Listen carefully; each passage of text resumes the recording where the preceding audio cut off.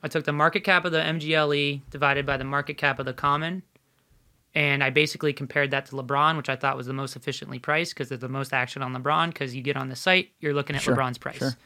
And basically what that did is it spit out some outliers, and I just bought them all. I experienced that dip because of this legendary pack drop, had everyone with the paper hands. I love saying paper hands, by the way. I love paper hands. I saw Diamond hand, Nick. Diamond hands get diamond bands story. That's what I love about it.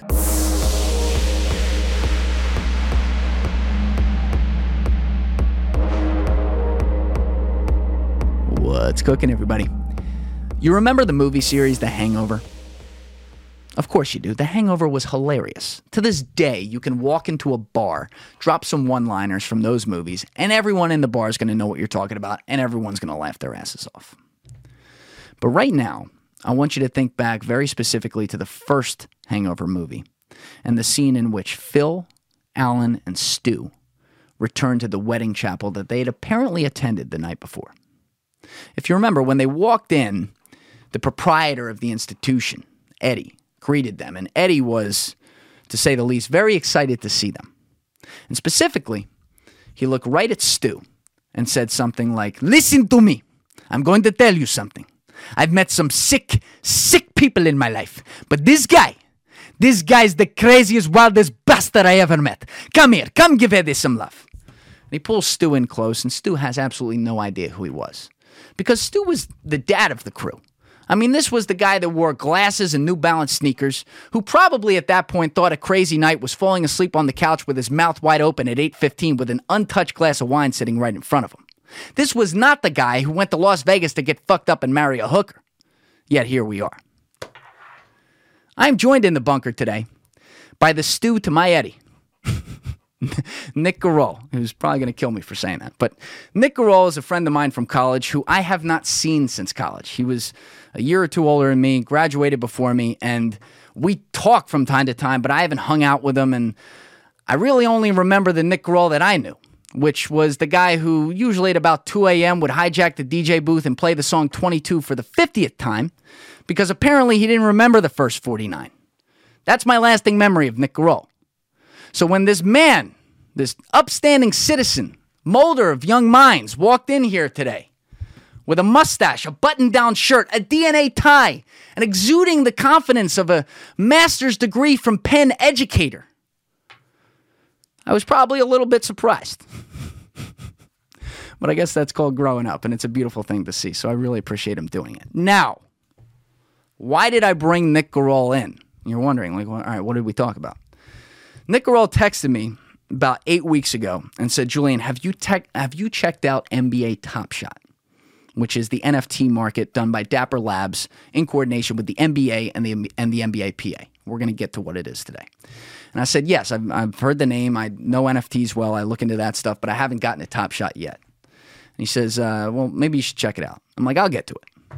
So then a couple weeks ago, about 5-6 friends of mine hit me up, and they tell me the same thing, right? And I tell them the same thing, like, I'll get to it. I'm working on some NFT stuff right now, but I'll get to Top Shot. And they're like, you should really check it out. Then Thursday comes, and Nick hits me up and says, listen, man, I just exited the market. I made a fuck ton of money. I know all about it. I've been in it, in the grind. I believe in it. I didn't exit because I don't believe in it. I'll explain why that was, but I think I should come in and we should talk about this on a podcast. And I said, absolutely. So I got him in here this weekend.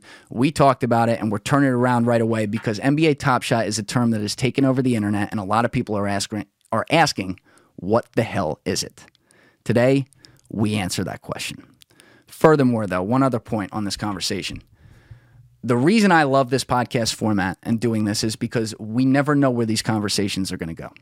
So on this one, I'm thinking, all right, Nick's going to come in here. We're going to talk all about Top Shot and NFTs. And we did for about an hour and 55 minutes. And then out of nowhere, Nick took you into his neurological field, which operates on a completely different level, and started talking about some psychological things. And that one thing led to another, and it turns out the last hour and change of this conversation was a total left turn off the beaten path of NBA Top Shot and NFTs. And I really, really loved it. It's like 2 podcasts in one, in a way. So thank you to Nick for doing it. Very proud of this guy for being such a great leader in society now, and excited to see everything he's doing next. Anyway, if you're not subscribed, please subscribe. We are on Apple Podcasts, Spotify, and YouTube. And if you're on YouTube right now, hit that subscribe button, hit that bell button, and leave a like and comment on the video if you would, please. Furthermore, to all the people who have left 5-star reviews with a comment on Apple Podcasts, thank you. I say it every week. They're amazing. They're a huge help. If you haven't had a chance to do that and can take a minute to leave one, I would really, really appreciate it. That said, you know what it is. I'm Julian Dory, and this is Trendify. Let's go! This is one of the great questions in our culture. Where is the nuance? You're giving opinions and calling them facts. You feel me? Everyone understands this, but few seem to do it. If you don't like the status quo, start asking questions. Let's get right to it. Okay. Because you hit me up, I don't know, like 6 weeks ago or something like that. Yeah. And you're like, Julian, you got to check out this NBA Top Shot. And then I didn't really hear anything about it. I mean, I was following it out of the corner of my eye and not really paying close attention. And then a couple of my buddies, my buddy Mitch hit me up, talking to me all about it like a week and a half ago. Yeah, but the reason why I told you about it is because Elon Musk, our boy, apparently, because he's on the screen our boy. all over the place, he had that Clubhouse thing, right? And I mean, I had no idea what Clubhouse was, but I wanted to hear what he had to say because I thought there was a small chance he would be talking about Top Shot because it's right in the Doge lane. It's right in the Dogecoin lane. So I was like, if he talks about Top Shot, I'm gonna double my investment because we're going to Mars with NBA Top Shot cards. So I got in and like I think I was in a waiting room. I was in Clubhouse Purgatory, and I think it was so like even I let you in, and you let me in. Yeah. So I was like, "Thank you, sir." You're welcome. And so I listened for a little bit. Became apparent that he was just talking about Mars, which is cool. I'm into that too. Dude, he talked about Robin Hood on there too. Yeah. Did you hear that? I didn't stay for that, but that was wild. But when I got off, I said I got to go to bed because I had to teach the next day, and I just sent you one of my Top Shot moments. And at that point, I was in pretty deep, but not as deep as I got in. And I said, I got some stuff for you. I said something like cryptic because I think I'm very. I still have the text. And it was a Giannis dunk, which I still have that one. It's like it was my first big purchase because I bought it for like $750. And so I sent it to you, and I said, I got some stuff for you you'll be interested in. And then we didn't talk for a while.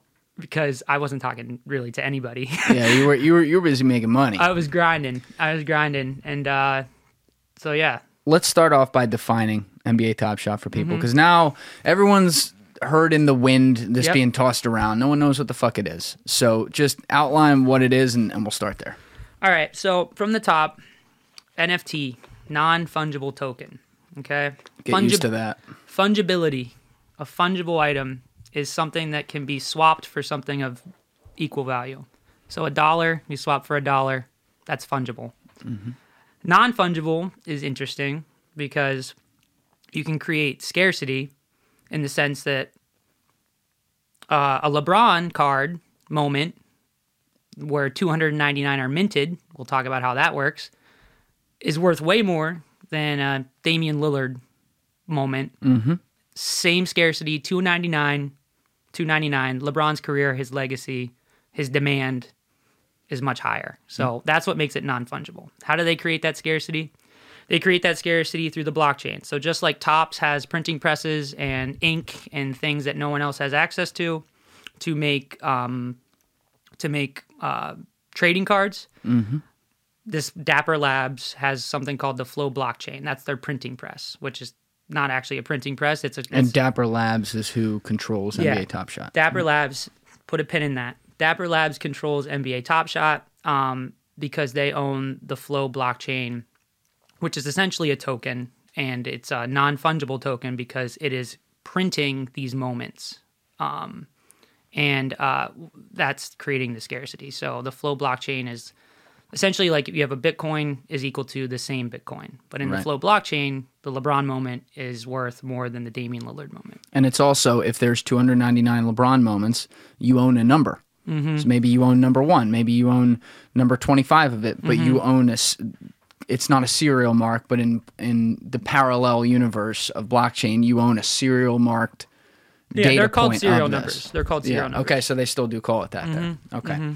And when you keep on talking about the moment and these videos, but it really is boiled down to this company, Dapper Labs, creating these NBA Top Shot moments, which the moments are the videos, and they are just angles of plays that you have seen on TV. So maybe it's just a ho-hum play that happened, therefore it's not worth that much and no one was involved, or it's LeBron dunking or LeBron chasing down Andre Iguodala in Game 6 or Game 7 of the NBA Finals in 2016, which obviously could be worth a lot. When you get it, you get the digital version of it. So you receive a video, and there's a lot of people out there going, "What the fuck? Like, I could just get that on YouTube." Yeah. But you receive it with it's multiple different camera angles. I think some of them never spliced together that way before in broadcast. I'm not positive on that, but we'll check that. And you also you get the official trademarked NBA Top Shot logo on it. So it's the same thing as like if you And it's licensed by the NBA. correct. That's the big thing. Correct. So if you hung a picture of LeBron James on your wall today, right, or 10 years ago, if you hung right next to it, even forget the size difference, if you hung right next to it a rookie card made by Topps of LeBron James, Yes. that rookie card's worth a lot of money. Your picture's not. Yeah, because really, I mean, if you get a printer that you can access on Amazon, you can print a printer like that if you get the right paper and the right ink. Topps has specific printers that only they own, specific ink that only they own. Flow is a specific code, blockchain technology that only Dapper Labs owns. And the NBA has decided to back the Flow blockchain. And the NBA PA. And the NBA PA. Yeah. And the NFL PA. And whoever owns Dr. Seuss. And Samsung. Dapper Labs is going to take over the internet. I'm telling you. The NFL's doing Top Shot? Oh, yeah. I would say within the next 2 years. The NFL is not a partner, but the NFLPA is. If you go on Dapper Labs' website, this is where I'm getting into the weeds. Yeah. You scroll down, our community members, so that right now, in the works, you can sign up for UFC Top Shot. You can sign up for Dr. Seuss Top Shot, which I am because I'm a sick, twisted individual. No, wait, how does Dr. Seuss Well, I'm not sure what it is. So another layer to this is like Top Shot is not in its final. It's not even in its final form. It's nascent. Eventually, these moments are going to be more interactive because that's another layer. Like if I have LeBron rookie's card, it's probably in a vault, and I'm never going to see it if it's 10 out of 10. Right? I never get to interact with it. I just own it, and it's just money in a bank. Whereas the LeBron moment, so I own this LeBron moment. It's a no look 3, right? I watch it all the time. It's like because I think it's really cool, and it's like a cool little thing. I can watch it over and over and over again. Eventually, I should be able to take that moment based on what I've been told through like Discord channels and stuff, and use it in like a fantasy lineup, an NBA fantasy lineup. So I can slot in my LeBron no look 3. And then if LeBron, What do you mean an NBA fantasy lineup? So there's going to be some type of interactive game with Top Shot called Hardcourt. No one knows what it is yet. Okay. So this Hardcourt, and there's some third-party ones. One's called Swish. I already think it tanked. But with Swish, I'll just use their rules because I think they're going to be close to what the rules will be for the actual Dapper Labs version of this. Which is like if you had a 3-point player, you could slot in a LeBron 3-point. If he scores a 3-point in the game, you get points to your lineup. So if he scores a 3-pointer in the actual NBA game going on in real life. Yeah. So you use your moment as access to it. Yes. But people own all different moments of LeBron James. So don't a lot of people own LeBron James? But it's the same thing like DFS, right? So like daily fantasy sports, like anybody can build a lineup using a salary. Instead of having a fixed salary, you have to go and buy the moment beforehand. It like creates its own league. It's like virtual league. Yeah. I don't know if that's necessarily going to take off quite as well as you might think because DFS already has that type of like itch cornered. Yeah. Whereas I've heard another iteration of it could be like I can take my moments to an NBA game and there's like some type of like Pokemon Go element where I'm capturing my own moments and sending them to the site. I don't know where it's going, but there's a lot of interactiveness there that doesn't exist in the cardboard market. Okay. Where like it's kind of like Yu-Gi-Oh! You can play, like Pokemon, like there's going to be some aspect of that's going to fuel the base of this. Where like people are like, they don't really care about the scarcity. They don't really care. Like they're just buying 1, 2, 3, like $20 moments. That's like the bottom of the food chain. Okay. Wow. There's a lot of directions we can go right now. I want to stay with the beginning. Mm-hmm. Just tell me when you found out about this and how you got into it. And, you know, are you an NBA fan? How did you make buying decisions? Let's start there. Okay. So January-ish, mid-January, I follow this guy on Twitter. His name's Jonathan Bales. Jonathan Bales, I started following him like right out of college. I got really into, like, after college, I got really into fantasy sports. DFS, like FanDuel, that type of stuff, like really started taking off. And I got into it. I've never been super profitable, but it's just fun for me. Like I like the math behind it. I like watching football, so I was really into that. So I followed him a lot. He created this thing called Fantasy Labs, which I actually never subscribed to, but I think it's a cool idea. It's basically a site that allows you to manipulate data and like will spit out good plays in daily fantasy. It's a big site now. He sold it to the Chernin Group, and he's really just kind of like an investor now, like a venture capitalist, whatever you want to call it. So he writes this newsletter, and it's called Lucky Maverick. And in this newsletter, he just gives out like some cool books he's been reading, like ways of thinking about certain things. And one day he wrote this article. I just bought a $35,000 video that you can watch on YouTube. So I read it. He talked about, like, he kind of laid out his kind of creed for investing and how this fit and checked all the boxes. He talked about NFTs. I was like, that's cool. Sent it to my buddy Alex. Sent the article. I was like, this looks pretty cool. What was his logic there? Because, you know, you hear the title and he's trying to get the clicks there to be able to show, like, yeah, that's literally what I did. And then people go, well, this must be worth nothing. But clearly to him, it's not. So what was he saying it was worth? It checked a lot of boxes for him in the sense of, like, the scarcity's there. He could see, like, the world's going digital. He saw, like, the cardboard market blew up. This is just a digital version of that. And with that digital version comes more efficiency. It's way more efficient in the sense of, like, buying and selling is more liquid. With the cardboard market, you have to get graded. You have to wait for eBay. You have to wait for mailing. Like, this is just a more efficient. And because things move faster, prices can go up faster. So aside from that, like, he had other things and layered in, but I can't say that I bought in right away. But my buddy did. He bought 10 packs. And you define a pack for people. And a pack is like, it's like a pack of baseball cards. When you buy a pack, you take it, you open it up, and it spits out some moments, and you click on them, and they reveal themselves. And then you see what you got. So he got 10 Series 2 packs. And at the time, I mean, they're $9. They're still $9, but it's very hard to get them now. Getting 10 is impossible, and probably will be impossible for the rest of the lifetime of the site. Because how many do they make? Like, can I just go on? Are there other kinds of packs I can go on right now and I can? No. Okay, so they're doing them like sneaker drops, where you get in a waiting room and then you get a random spot in line. And if you're within the number that they're releasing, you get one. If not, you don't get one. And then you have to go to the secondary market to buy anything. Then if you don't get a pack, you go to the secondary market. And that's where Dapper's making their money. And that's where people like me are making their money, is the secondary market. Now, the secondary market is like StockX. It's like the stock market. It's just these moments trade by, moment. It runs for 24 hours a day. Oh, right? Yeah. I mean, they're in beta still. So the market will go down. And sometimes the market goes down because I think there's legitimate site status issues. But in my experience, the market has gone down at some pretty inconvenient times. But funny how that happens. Yeah.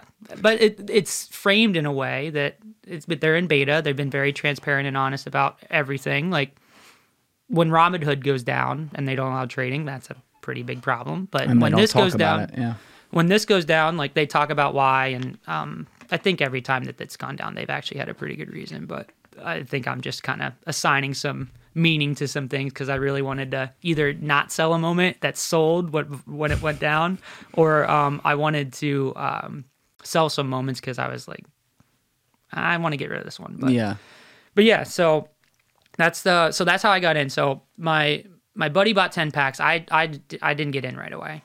2 weeks later, I don't know what triggered How do you it. get 10? They were just sitting on the site. Back then, in January 14th, which is a month and a half ago. Demand wasn't there yet. Just sitting on the site. And so about 2 weeks later, it started to pick up a little bit. So after the Bales article, $35,000, it like the DFS community got in. So like the fantasy football, very active Twitter community. And so like all the content creators started getting into it. And that I kind of got in with them. How many of these people do you think, or do you know, seem to be NBA fans versus they were just looking at a good trend where there's supply and clear demand? The NBA fans are just now getting into it. When I got in, it was NFT heads, crypto heads. It was people like me.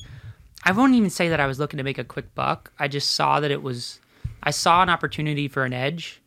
And if I doubled my money, great. If I lost it, I went into it with like, I'm going to learn a lot about how markets work. And so I was okay. And like my friend who invested with me, and then later my uncle could just tell how excited I was about it. So he helped us out a lot. We call his investment jet fuel. So like I was just into it. But I'm not an NBA fan. I'm still not an NBA fan. Like I want to get into it, but at the same time, like the NBA fans are just now getting into it. And the funny thing is NBA itself has not advertised it at all. They have not themselves run an ad since January 20th. So when they were running ads before they were doing then. Instagram and YouTube ads, and they only did them for about a week because after the Bales article, there was a mini influx. It cooled down for about 2 weeks. And then Mark Cuban wrote an article. Gary Vee wrote an article. Logan Paul talked about it on his podcast. Who was it? Barstool, PMT started talking about it. Like, that's where we are now. And I don't know if you can show a graphic or if I can show you a graphic. What site is it on? It's just a text. I'll just have to text it to you. It's yeah, I'll put it. I'll put it in the screen. So just tell me what it says. So it's like it's a graph, and it literally looks like Mount Everest. It's spikes. I got in at the bottom of the foothills, and I sold up here.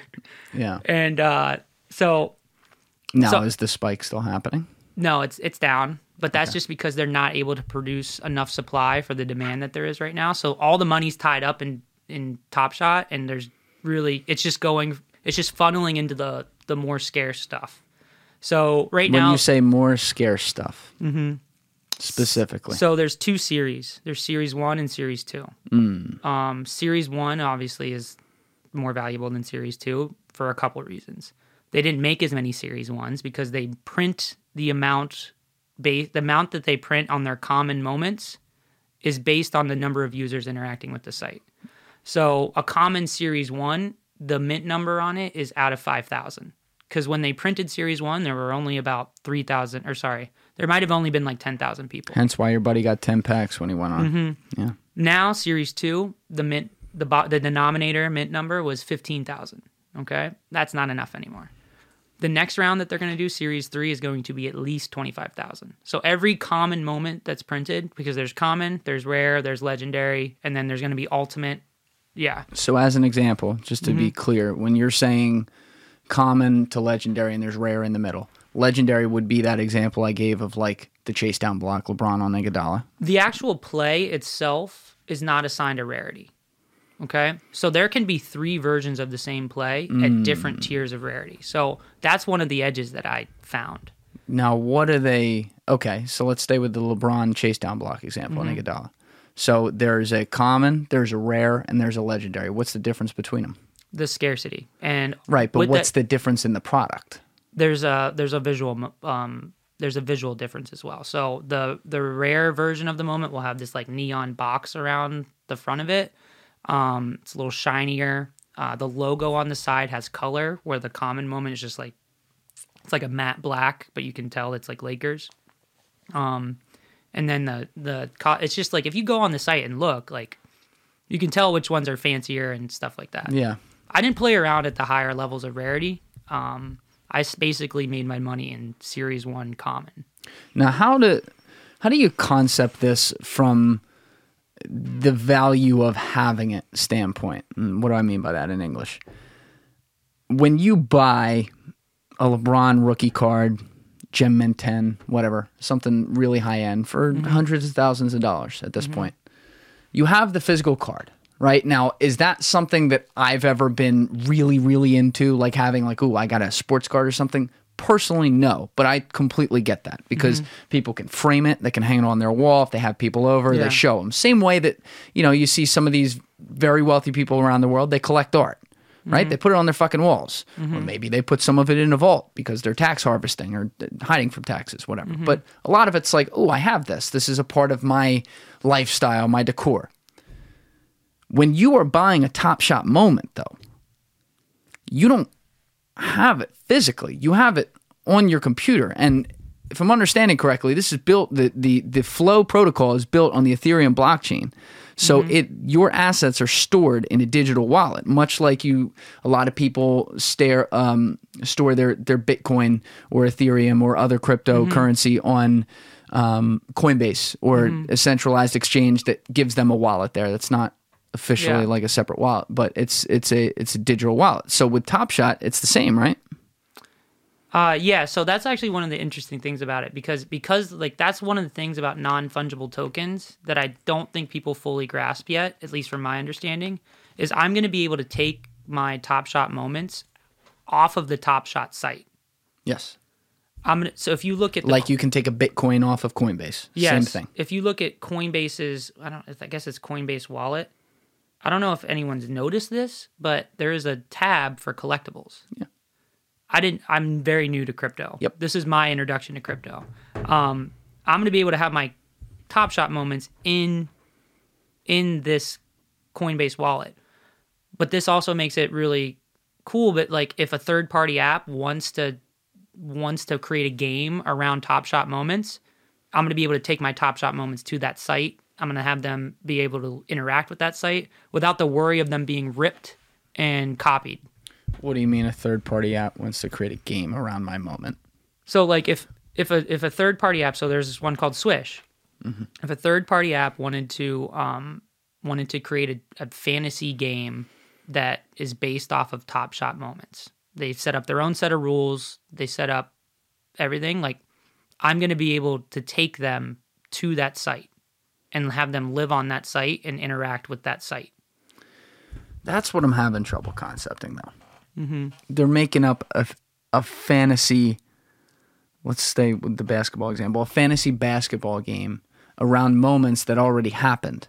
So it's essentially... That's tough to grasp. I'm not going to lie. That's my point. When you're playing fantasy basketball, you are, and if you're an elite for money, like we all are, you are betting on what you don't know happens yet. Yeah. You're not betting on who has the biggest dick around here and could buy the most. Yeah. You know what I mean? Yeah. It's like it inserts a lot of capitalism into it where it used to be a pure gambling / skill. That's right? why I don't think this particularly is going to be a good use of an NFT outside of the collectible realm. I think like the real ceiling for NFTs is the collectible realm. It's going to get that, but also the interactive kind of aspect of it. So I think that's like... What's the interactive aspect?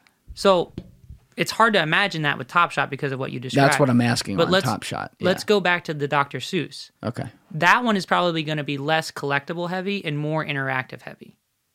So I don't even know. So like, let's say I buy the Lorax, right? Whatever this NFT site is like, and it's going to be for kids, like they're going to be able to use that Lorax like a Fortnite skin.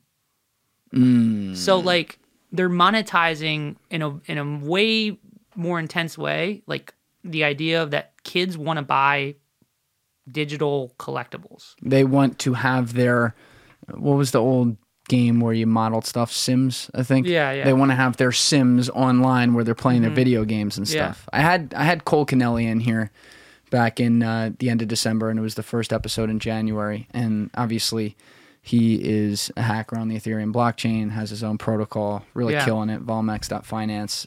He essentially built a volatility index for Ethereum on the Ethereum blockchain. So he took what they do with the S&P in the stock market with the vol index and built it there. And it's a pretty incredible product. But he was the guy who really got me looking into NFTs. And like I said, Top Shot is one. It's kind of a separate thing. I haven't looked at that as much, but I look at NFTs a lot. And that was the first example he gave. He said, when you're talking about owning assets in a digital world where you are interacting in the world, you're going to own that. So in the video games, if you're playing Madden and you own this type of jersey, like let's just use something ridiculous like that, you own it. No one else does. And it can't, the video game maker who allows the graphic to happen has no ownership over it, can't take it from you. That's it. It can't be fucked with. Yeah. So with Top Shot, it's the YouTube video concept. It's not like you're owning skins in Fortnite. You own a YouTube video that has a NBA Top Shot logo on it. Yeah. So the interactivity, I guess the fantasy is one side of it, but is there anything else you can do beyond that? As of right now, no, other than watching it. It's purely a collectible. So back to the original part where I started this part of the conversation right here. Physical items you can put on your wall, have in front of you, be able to show you got them. It's like, sociable in that way. I mean, are you whipping out, like, people don't come to your house and see on your wall your moment necessarily, although I'm sure that's going to be a more normal thing where we used to have digital frames. Exactly, where we have digital frames. So seeing as we don't have that world yet, a lot of the investors who maybe actually know what they're doing, not just the people running into the pig pile, are they buying on the basis of that's the world that's going to be existing, so they want it now? Is that what you think? I just think they understand that people will want to collect these. They're not as worried about displaying them. I thought about like how to display them. I thought about the digital frames. I think it's enough to know that like, hey, look me up. My Top Shot username is Stranger. Go look at my moments. But is that really your name? Yeah, Stranger. That's incredible. Yeah. In Top Shot itself, like you can make a showcase. So like it itself is a little bit of a social media platform. Yeah. And I think they'll flesh that out a little bit. So they do this on the Flow protocol on the Ethereum blockchain, like we said. But you transact everything on the website. Yeah. Right? So you go in there, it's just like if someone went into StockX and they looked at the charts and then they saw a price for a product they wanted, they hit buy, right? How does it work? Do you get your information right there? Can you see what your code is on the blockchain and what your numbers are? Okay. And it is technically a centralized exchange though, because they're the New York Stock Exchange of Top Shot. Yeah. Right? So hypothetically, the exchange itself could be hacked. I mean, I guess I don't really have the technical know-how. I think I'm trusting, when I was investing, I was trusting that like the idea of blockchain was more secure than, I just think that like that itself is a very secure technology. I agree with you. Comparatively speaking, certainly. Depending on the context of what you're looking at, but certainly. But like when you look back at crypto, that's a major question and concern around Coinbase that a lot of people have had. And probably a big blind spot of mine, honestly. I mean, look, back in the day, people who were early in Bitcoin know about Mt. Gox and what happened there. Mt. Gox was an exchange. I got no idea what you're talking about. So Mt. Gox was a centralized exchange. Think of it just like Coinbase, right? Coinbase before Coinbase.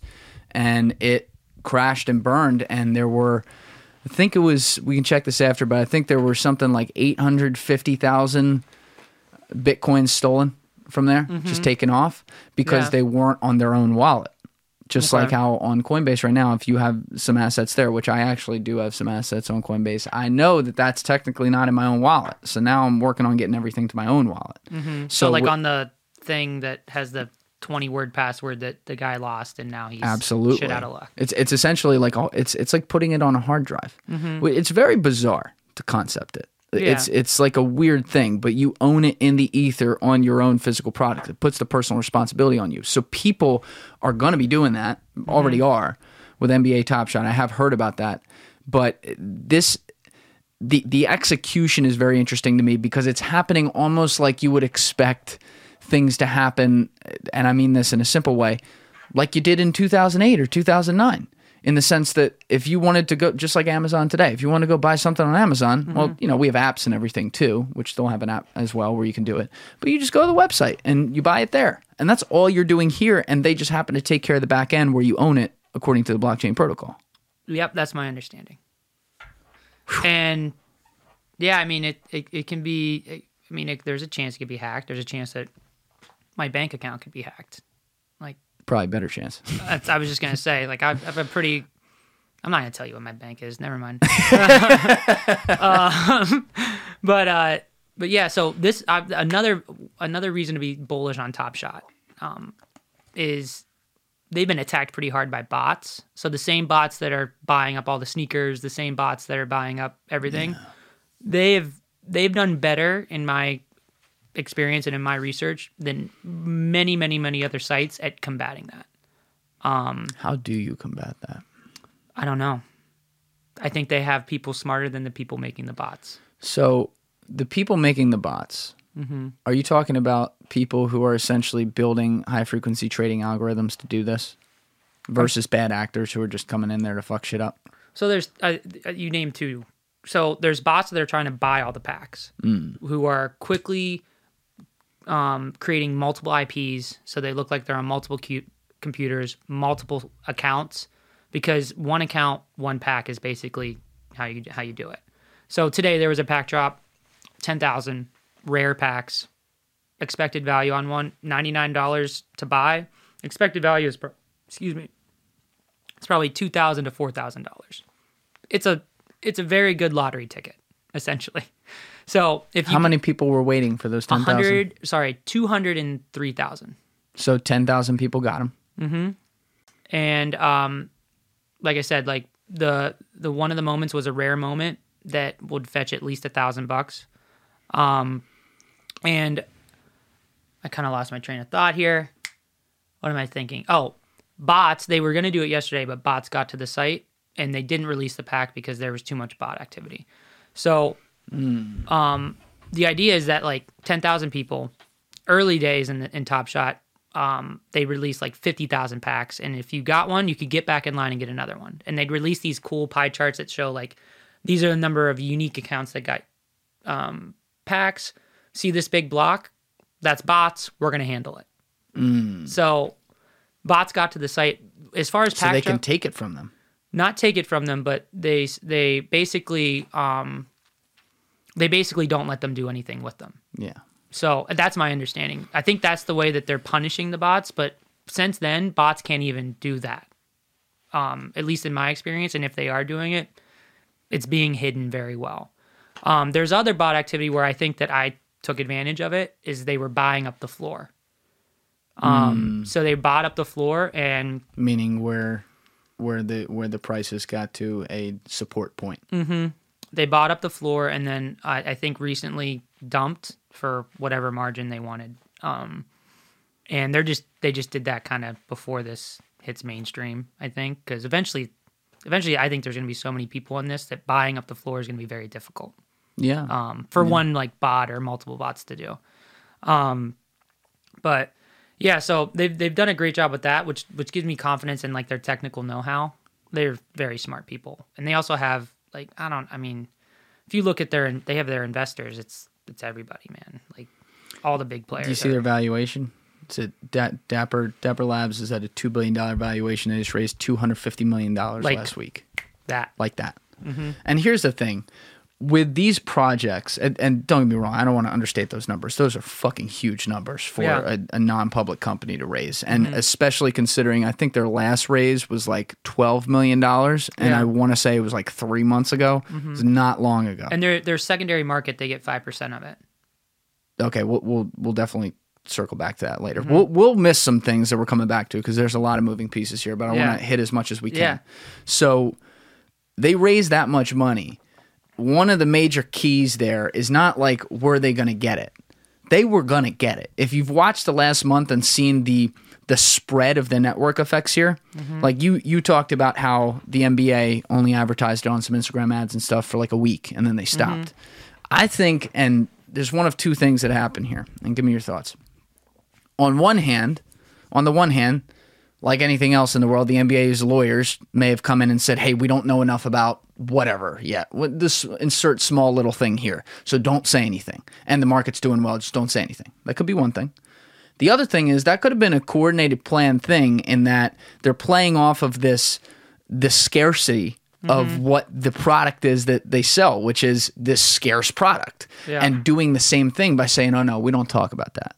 Same thing that you've seen with Clubhouse do in a totally different light, where Clubhouse exclusivity, yeah, exactly. They make people have to join the app, like be invited to join the app. So are you asking me like the reason they stopped advertising, like why? Yeah, one of those two. Do you think they had a team of 10 people plus the founder working on this, and they had a user base of 10,000? This blew up way faster than they thought it would.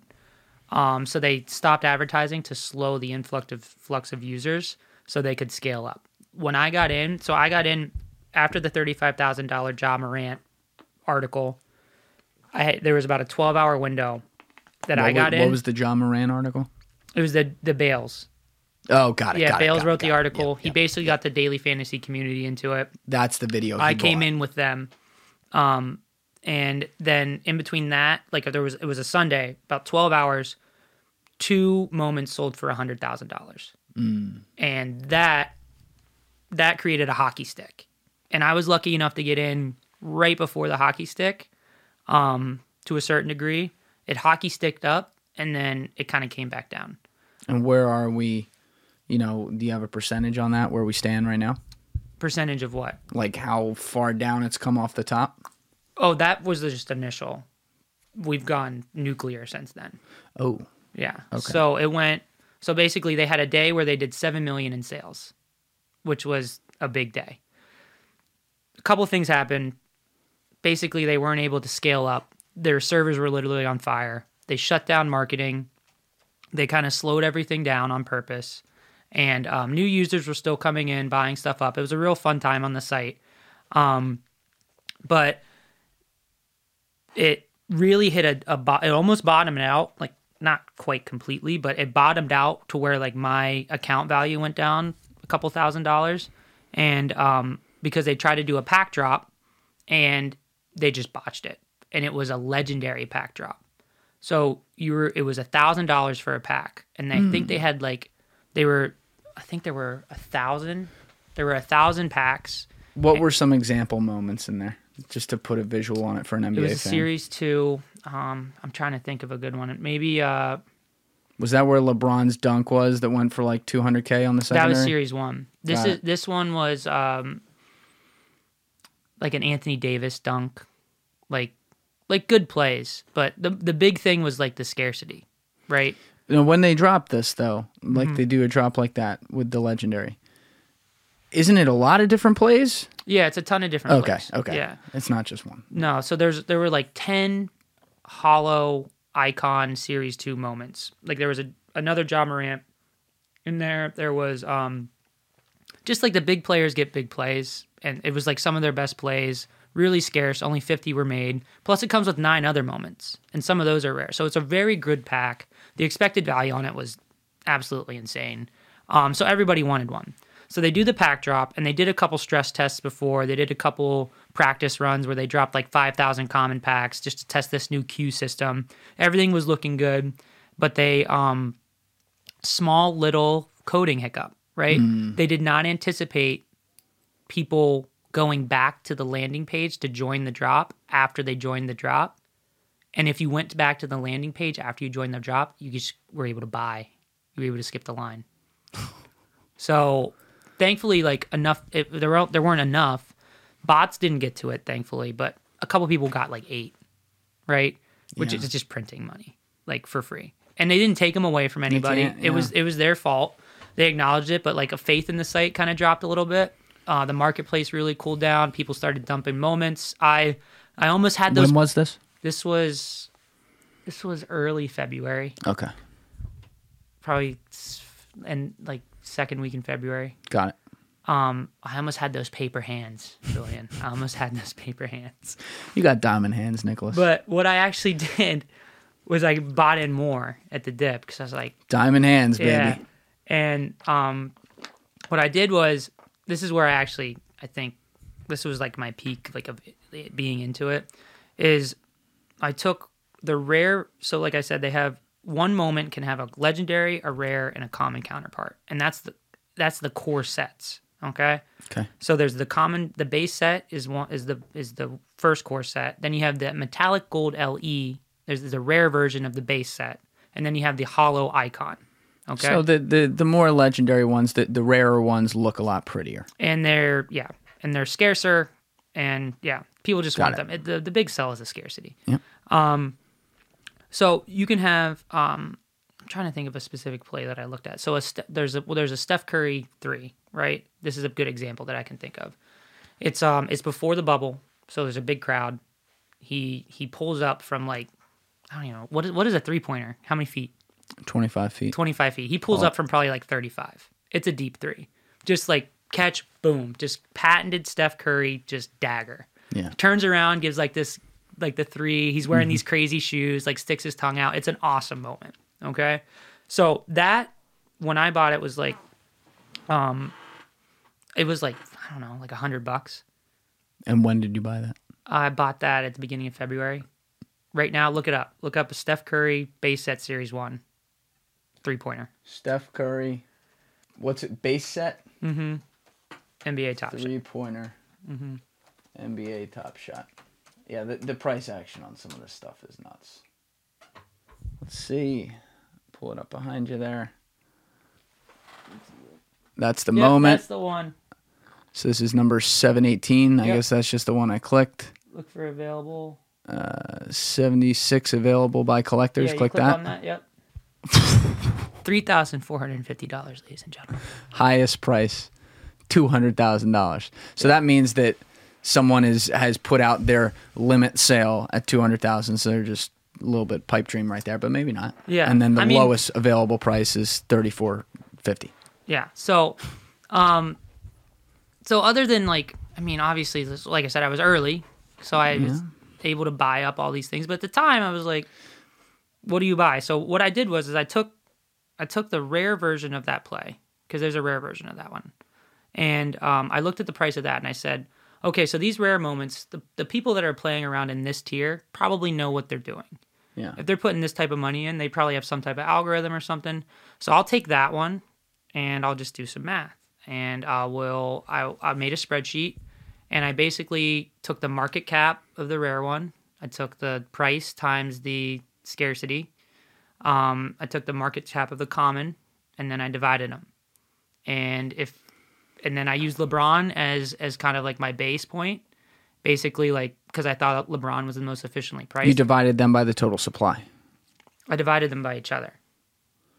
I took the market cap of the MGLE divided by the market cap of the common, and I basically compared that to LeBron, which I thought was the most efficiently priced because there's the most action on LeBron, because you get on the site, you're looking at LeBron's price. Sure. And basically what that did is it spit out some outliers, and I just bought them all. So what were some outliers you bought? I ended up with all like Steph Curry, Joel Embiid was a big outlier, Jokic was a big outlier, Kevin Durant was a big outlier, James Harden was a big outlier. And you're talking like all mid-January right now, end of January, beginning of February? This is early February. Okay. Yeah, so, turns out like I think I'm like this super sharp guy, but again, anything Series 1 skyrocketed. So, how much money did you put into this? So I put in myself about $3,500. My buddy who had the packs originally, we valued those appropriately, and then he put in like another $1,600, and then my uncle had some Bitcoin lying around because he got burnt. He got burnt when it went from, I think, 13,000 back down to whatever. Not anymore, though. Not anymore, but he just had like a few $100 sitting around in his Coinbase wallet. He's older, not as bought into crypto. He's like, oh, I got now $3,500 worth of Bitcoin just lying in my Coinbase wallet that I forgot about. He's like, here, use it. So all said, we're a little over 8K, maybe 9K. Got overall. It. Okay, so you guys are like a consortium going in there. And I also like this because you're not, you look at things like this, and people always bring up the word bubble. I definitely want to talk about that later because I think there's a lot of nuance to these situations, and it's also nascent, so we can't really tell on everything yet. But it's not like you went in and said, you know what, I'm going to put $100,000 in this. I'm going to put 150 grand. No, I didn't have that. Yeah. You went in and you said, okay, well, what are some assets I'm willing to lose here because this is fucking interesting, and let's see what happens. So I put $8,000 in with my friend and my uncle, right? And my thought was like, I think there's a pretty big edge to be had here. I think that we're gonna make some money, at the very least. But I also think I want to learn how this works. And it kind of like incorporated a lot of different things I'd been reading about. It incorporated a lot of different things that I was interested in. So I was like, what the hell? I'm just sitting around, and I just looked at it as a learning opportunity. And I mean, there was the underlying thing. I was like, I think I can make a lot of money off of this. So I experienced that dip because of this legendary pack drop, had everyone with the paper hands. I love saying paper hands, by the way. I love paper hands. I saw Diamond hand, Nick. Diamond hands get diamond bands story. That's what I love about it. So I held through that, and I actually invested. I did the little MGLE versus common base thing. With the spreadsheet. And I actually, a funny story about that. So when I was doing all that math and stuff, I had to manually look up all the prices. If you try to do that now, the market moves so fast that would probably not be very, your very tables viable. your tables just aged in 5 minutes. Yeah. So I actually am still trying to learn Python, like web scraping. I want to make that spreadsheet I made just to see if I could do it. I don't even know if it's valuable anymore, but I'm close to getting it so that the lowest ask price would update live, but they're tricky. Scraping NBA Top Shot is not an easy task. Someone listening to this probably knows how to do it.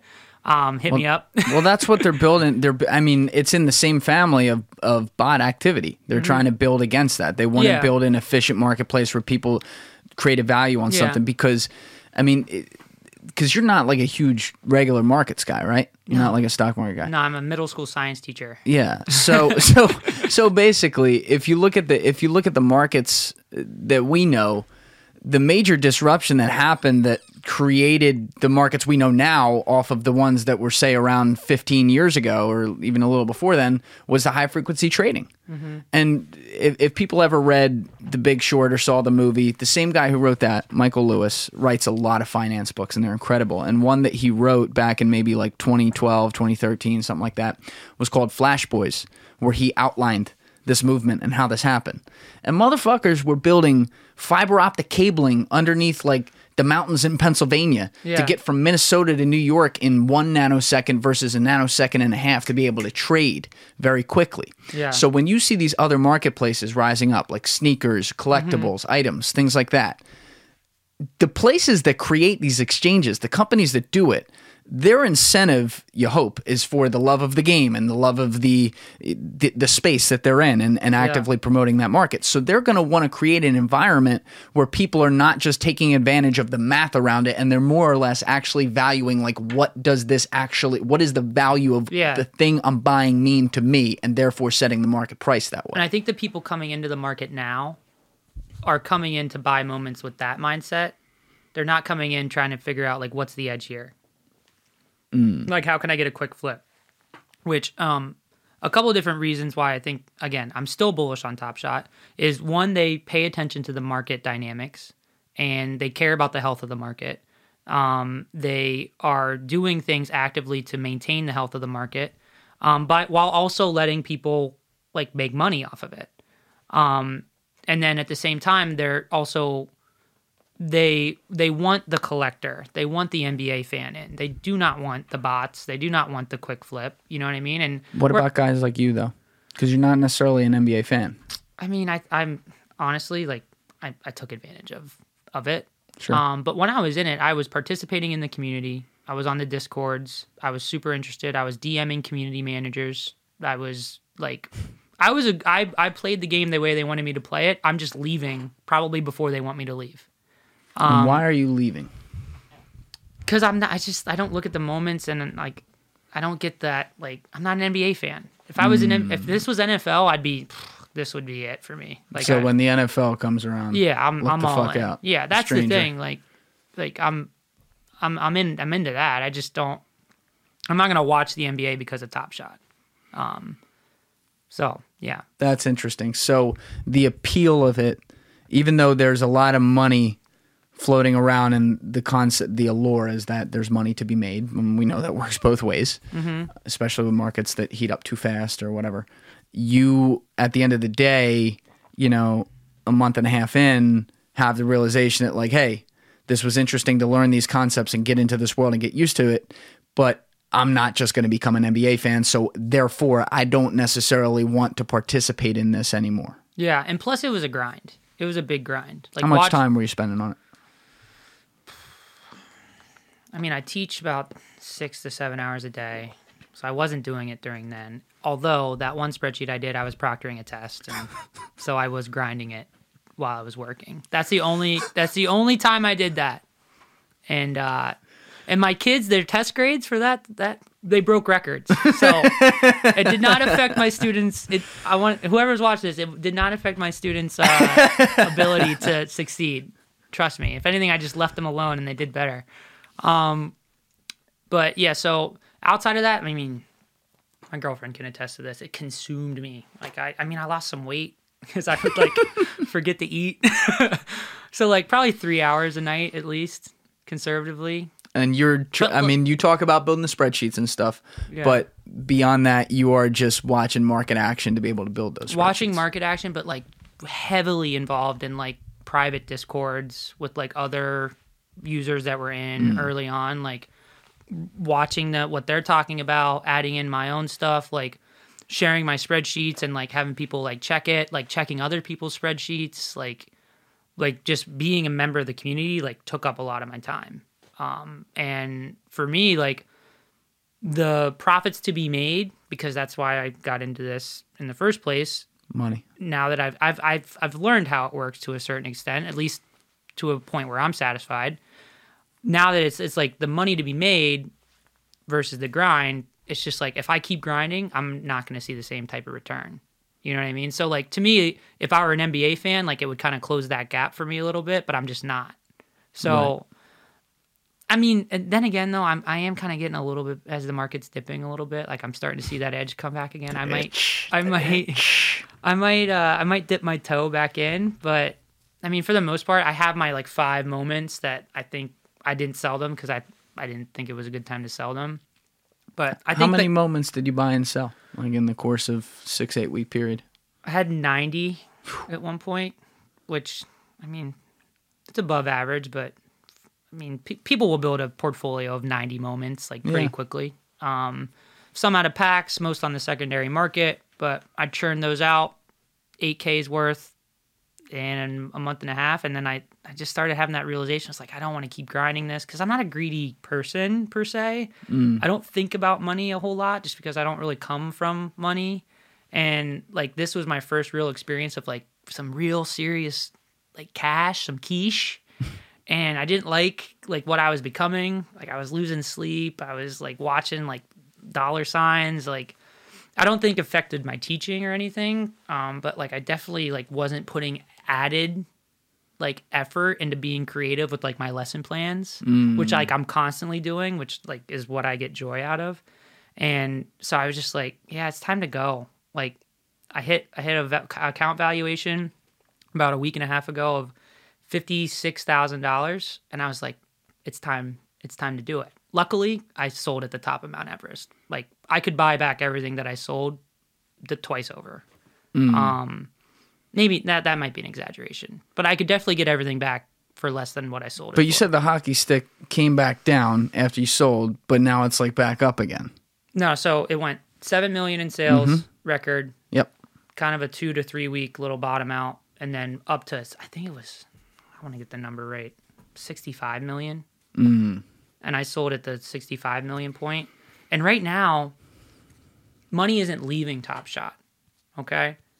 It's just being focused into the actually valuable stuff. So it's being focused out of Series 2 into Series 1 and the more rare cards because people are like flipping and leveling up from common to rare. They're flipping and leveling up from Series 2 to Series 1. And one big thing is like, it's going to, like, if you put money in Top Shot So anyone listening to this, if you want to put money in Top Shot, do not expect to get your money out for at least 6 to 8 weeks. Why is that? Because they have to verify your identity, which mine is, and they have to look at your transaction history manually to confirm you're not like money laundering. Okay? And that's what they're telling. But they also, I mean, this thing would have crashed weeks ago if people could just pull out whenever they wanted to. So they're checking for money laundering into their products. How do they even check for that? I guess, I mean, I don't know how they check for it, but they're checking for it. That's very, very interesting. Because I may have mentioned this earlier quickly, but one of the major question marks around the fine art, collectibles, whatever market around the world always has been is the money laundering that happens through it, and the basically cheating on your taxes. And there's all kinds of complicated ways that can happen. We don't need to get into it, but those things happen.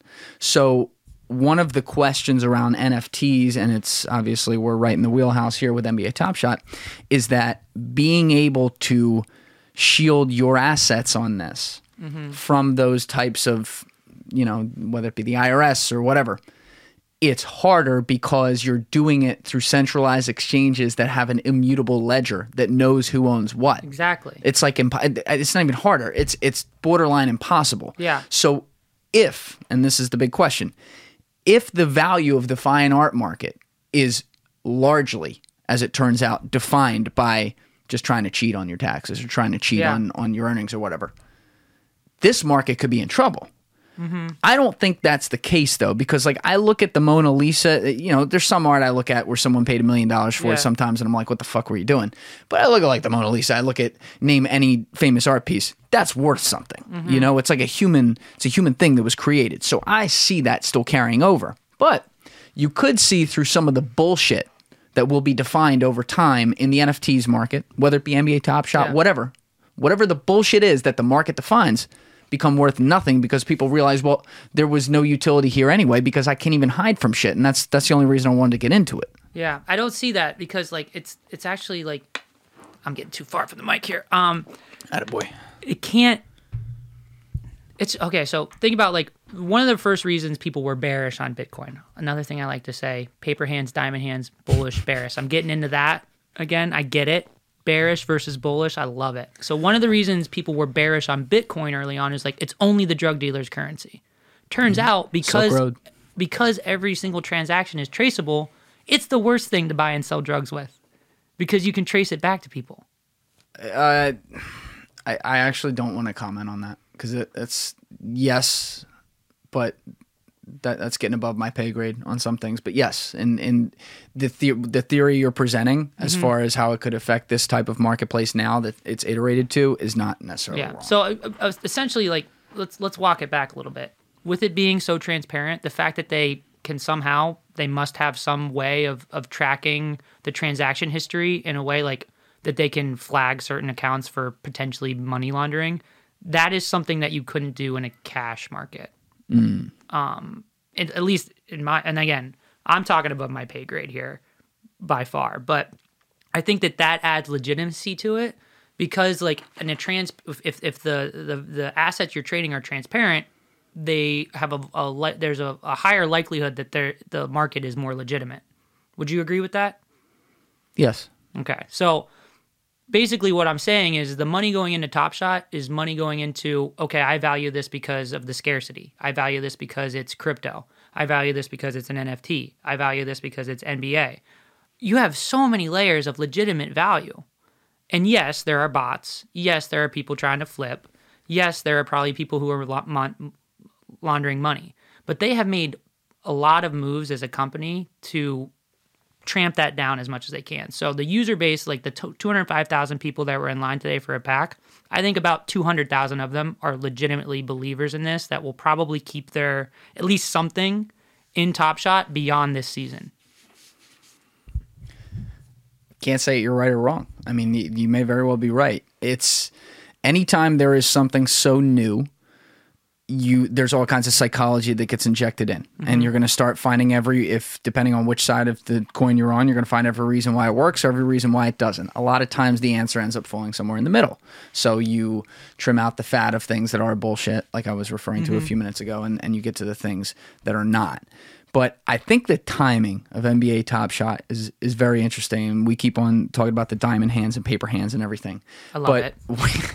We did see, and I know you at least track this even though you're not in the markets, we did see on January 28th the nuclear bomb go off where GameStop had been running, where it was the people of Reddit against the Illuminati, the forbidden community of the hedge funds in Wall Street trying to short the stock. The funny thing is like, I was like really in the weeds of Top Shot, and like that not once appealed to me at all. So you were already in. But this this is what's interesting. The price action on Top Shot started going nuts, like hockey stick nuts, as you said in the beginning of February. Right? Well, the price action on Top Shot really didn't take off until mid-February. Okay, even better. January 28th was when the fiasco happened where Robinhood suddenly didn't allow people to buy didn't allow people to buy GameStop and a few of the other meme stocks.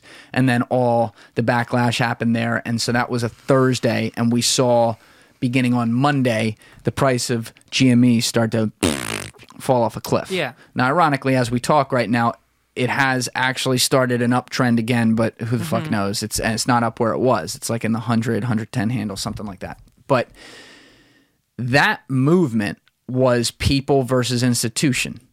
And it was also a very top-ish movement. Yeah. And what I mean by that is when you see retail investors coming into the marketplace, everyday people, right? Like people who aren't involved in markets, could even be like brilliant people who are worth a lot of money but never do shit. And now suddenly they're throwing money like they're an expert at something. That's usually the time to sell. Right?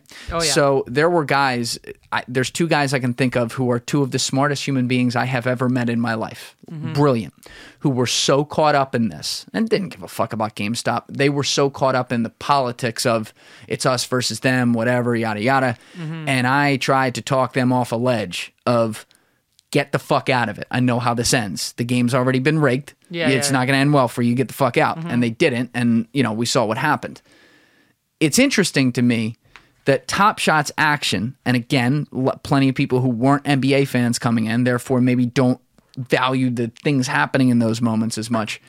Top Shot's price action that exploded happened in February, largely, after this occurred. Yeah. Because people were leaving the stock market pissed off. They were deleting their Robinhood accounts, although Robinhood still kept a lot of accounts. Let's be clear on that. There's a lot of people say they're going to delete it, then they don't. But they weren't. They were pissed at it. They didn't like the system. They took their ball and they went home. But they're still at home. They're still in lockdown. They're still in Corona. They still need something to do. They still need some action. So they run around and they go, "Holy shit! NBA Top Shot. That's the next thing to go." I don't think that it's an A goes to B type of thing, because I think like it's hard to get into Top Shot. Like the barrier for entry now is hard to get into Top Shot. The time where like that type of person would have been able to get in pretty easily was while the GameStop. So they overlapped where like basically I had a choice. I guess I decided subconsciously that I wanted to fuck some shit up. I wanted to try my hand at this greed thing, at this markets thing, right? Greed. So for lack of a better word. Yeah. Is good. Yeah, whatever. Yeah. And so for whatever reason, GameStop, I just didn't see any fundamental value there. Okay, I'm using another market term. Yeah, you were for a guy who's not in the markets. Yeah, look at me. A lot of times. I didn't see it there, right? I'm actually I'm like very much into gaming, and GameStop fucking sucks. You know what I mean? Like I can see they had a new CEO. The actual original like reason why they wanted to kind of like fuck up the short was new CEO and the new consoles coming out, right? I get that, but otherwise, like unless GameStop does something digital, like they're done. You know not according to Deep Fucking Value. If you listen to him, he thinks they're going digital. Okay, well that'd be great for them, and I think that's why you're seeing another surge, is because there is a little bit of underlying. It's not a bad bet. like if you look at it that way. Eventually, if you look at it that way. Yeah. But what I saw when that was happening, because I'm such a market expert, was that I was like, GameStop, it was like a carnival game. So not that like I had this like very like defined choice between the two. It's just like I kind of ignored that. And I was like, oh, this looks cool. And like I said, I was like, I didn't see this as a get rich quick scheme. I was like, people are going to fucking love this. You know what I mean? Like, and people do. And I don't think it's very related to Top Shot at all. It has that element where, like, if you want to go in there and fuck some shit up, flip, like, find an edge and make some money, you can do it, which is part of the value of it in itself, is that you can play that stock market game if you want to. But it has so many other layers of value beneath that or around that. Because they own something. Because they own something, because it's the NBA, because the NBA markets their players, because an actual moment in NBA history is pretty fucking cool. You know what I mean? Whereas like GameStop's a shitty company. Yeah. You don't hold it in your hands. Yeah, so I kept not that you hold this in your hands, but you see something. I kept asking myself, how will this fail? How will this fail? How will this fail? And I kept saying like, they actually put out something like, we got a lot of arrows in our quiver. And I was like, okay, they haven't marketed. They actually cut marketing. So like, I want to invest in a company that has such high demand, they have to cut it off. So that's why I was so bullish. And then like I got really lucky, and I think that when I sold, honestly, will probably be the peak. I think everybody thinks that, but I do think that I hit this rare little. So you do think it peaked, and when you're saying peaked, I haven't pulled up anything yet. But when you say it peaked, for now or long term? So $65 million in sales in one day. I think that is a peak that will be very hard to replicate because a lot of different things happened at the same time. You had all the big players. You had Gary Vee, Mark Cuban, Logan Paul, Barstool. They were all talking about it at the same time. Plus, people have their stimmies. You know what I mean? You're looking at the daily sale, though. I'm talking about the value of the assets. Yeah, the daily sale, because they happen, right? They keep on putting these drops out. Yeah. They're going to keep doing that. I agree. Maybe the volume of initial adoption, like that was the moment. I dumped right? 80 moments in less than an hour. I don't think that type of liquidity is ever going to happen again. And if I think it could, because like I said, the NBA just needs to run a commercial during the playoffs. How quick? That's a good question, though. How quickly did those sales go through? Like individually, you said less than an hour to do 80. So like, did you have some that were sitting there for 10 minutes and others went off in a second? Like, you ever see like piranhas in a tank? So it's like the stock market. Yeah, just like it was like that. Now, if I have the moments I have, like the reason I didn't sell them is because they sat overnight. So I was like, people aren't onto these, and I think they're just as valuable as the stuff I sold instantly. So I'm gonna wait until there's another spike and print some more money. But like that to me was like that's a very unique, like, because time is money, of course. Like in the cardboard market, and this is where my friend Alex, who put some money in with me, he like hit that wave like really well and like made some good money in that. But he had to put way more money in, and just the pure time it takes to get these transactions, the eBay fees and everything is just like, he's like, this is just such a better version of what I did, and it took me way longer to do it than it's taking us. So like when I was like, dude, it's time to sell, he's like, let's do it. Like, I'm interested to see how fast it is. And I told him I was going to dump almost everything at like 11 p.m. Now, did you set prices on this, or did you just hit enter and say take market? I looked at my account value, which is based on the lowest ask. I looked at the lowest ask for a moment, and I went $1 under, and it just went. I think there were bots on the site that were just buying up everything. Sure. But I also think a lot of people, like real people, bought my shit. And I texted him an hour later. I said, 80 of them are gone. He said, what? He's like, that's crazy. So like that's one of the reasons why this is just a much better version of something that's worked really well already, which is the cardboard market. And the cardboard market was heating up for a while. I mean, that was heating up for, in my estimation, roughly what it felt like to me, about 2 years or so. And Gary Vee was hard on that, and there were some people who, and then you saw some of the athletes that actually get into it, and it's been huge during Corona. I had Luke Servino in here, who is Kendrick Perkins' personal manager and business partner in a card partnership. So they've been buying cards for a long, long time, long before Corona, the whole nine. And it's interesting that people have put such a tangible value on those physical objects again now, and they've created... It's literally cardboard. It's literally cardboard, right? But it's the Gem Mint 10 or, it's the scarcity thing you talked about earlier. This is just an iteration of it that's more transparent, more easier, can move faster because it's all digital. Boom. Second, it's completely authenticated already, whereas like with the cardboard market... even Kendrick and Luke, they got to send out all their stuff to PSA. Which is subjective. Which is totally subjective. You can say whatever the fuck you want about it. It's subjective. It's and I shouldn't say totally subjective. There is some objectivity to it. Yeah, they in definitely the sense have some operational definitions of But it's like you see what PSA does. It's unbelievable, like how fast they turn this stuff around and how they move it. But they're doing it in a human world, in a physical world where they gotta, look at it and stuff. So it makes sense that you're gonna have an iteration now where that's just done. Yeah, they were trying actually.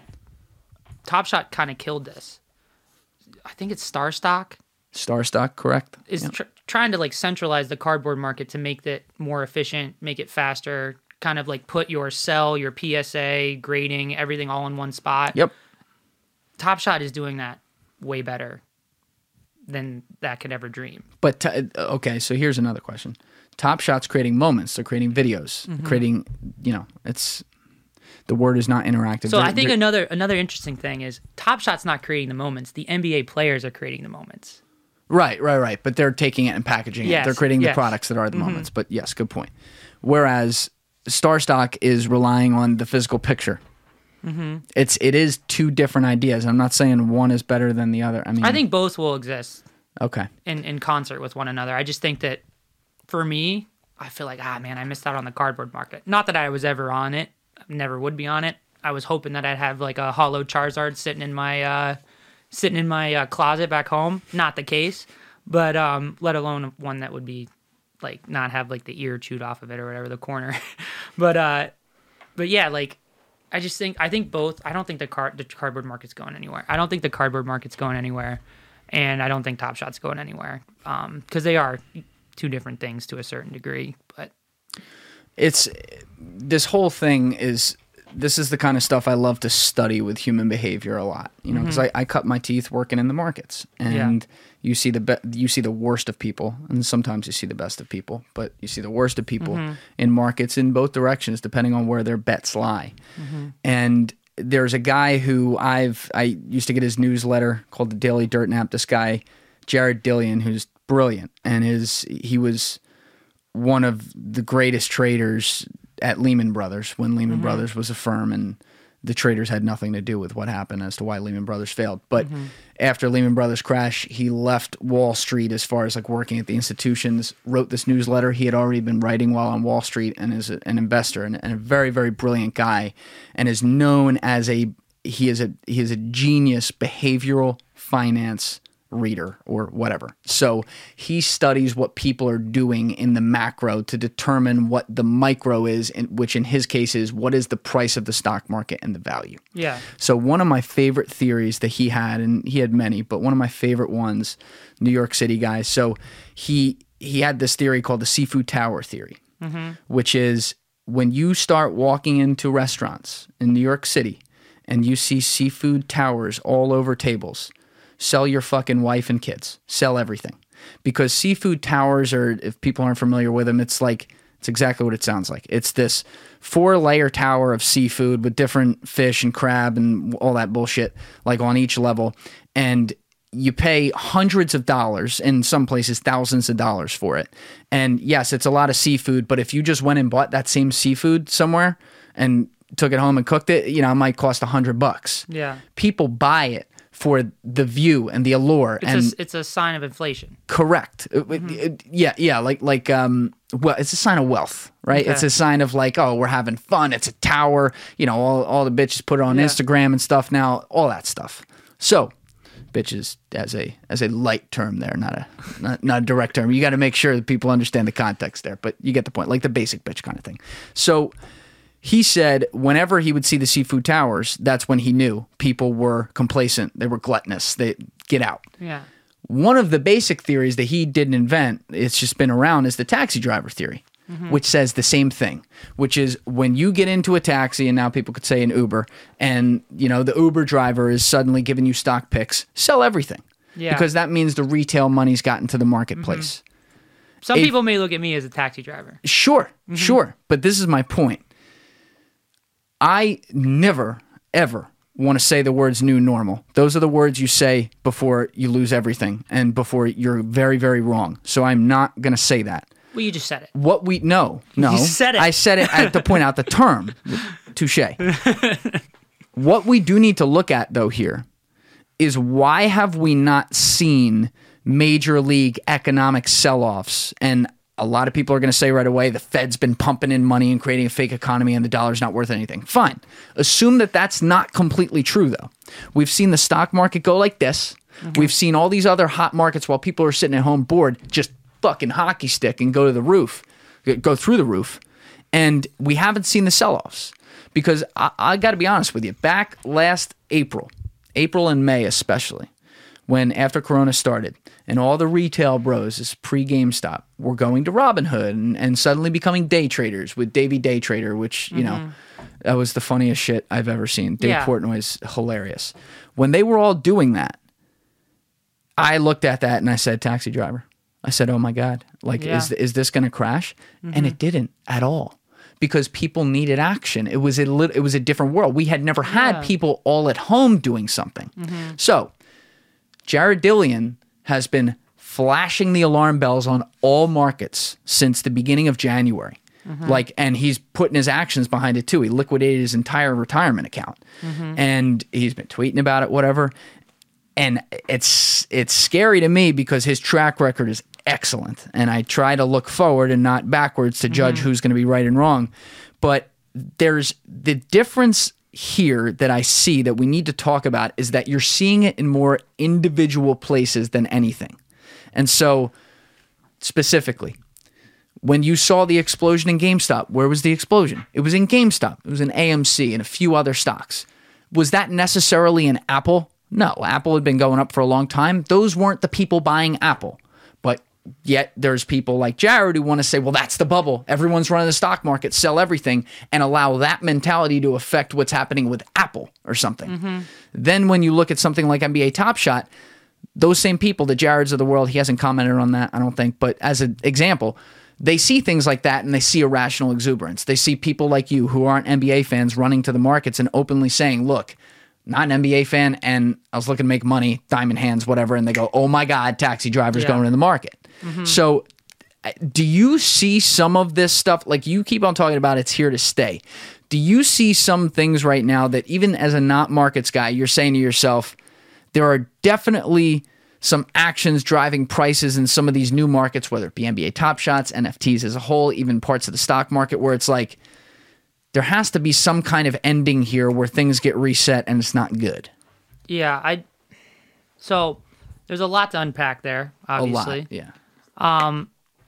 If you don't think that these kind of like, I don't know what to call them, these GameStop stocks, Top Shot, anything that doesn't have like big time fundamental value like Apple, they're going to take a hit once people can take that money that they have and put it into real life experiences. People are funneling money into digital things, whether it's a stock, whether it's a digital moment, because there's no real life thing to buy right now. I mean, you can eat outside, but you can't really go on vacation. I mean, all that stuff is starting to happen. And also, not only that, it's winter, right? Yeah. So I have a theory. This is probably something that you can answer easily. The stock market probably does better in the winter. You know what? I actually don't have an answer to that. That'd be an interesting thing to look at. I think never looked at that. Yeah, you could probably like. I know months. I know like September and October can be historically bad months. But I'm not really sure on that. We'll check that after. But so people are going to start going outside. People are going to start buying real life things. It's going to take a hit, but it's not going to like crash our economy. I don't think. But I think at the same time, like these people are going to get out, cash out. Like, who's left? You know what I mean? Whoever's left is going to lose in these things. But I think like what rebounds will actually have long term value. I think Top Shot is one of those things.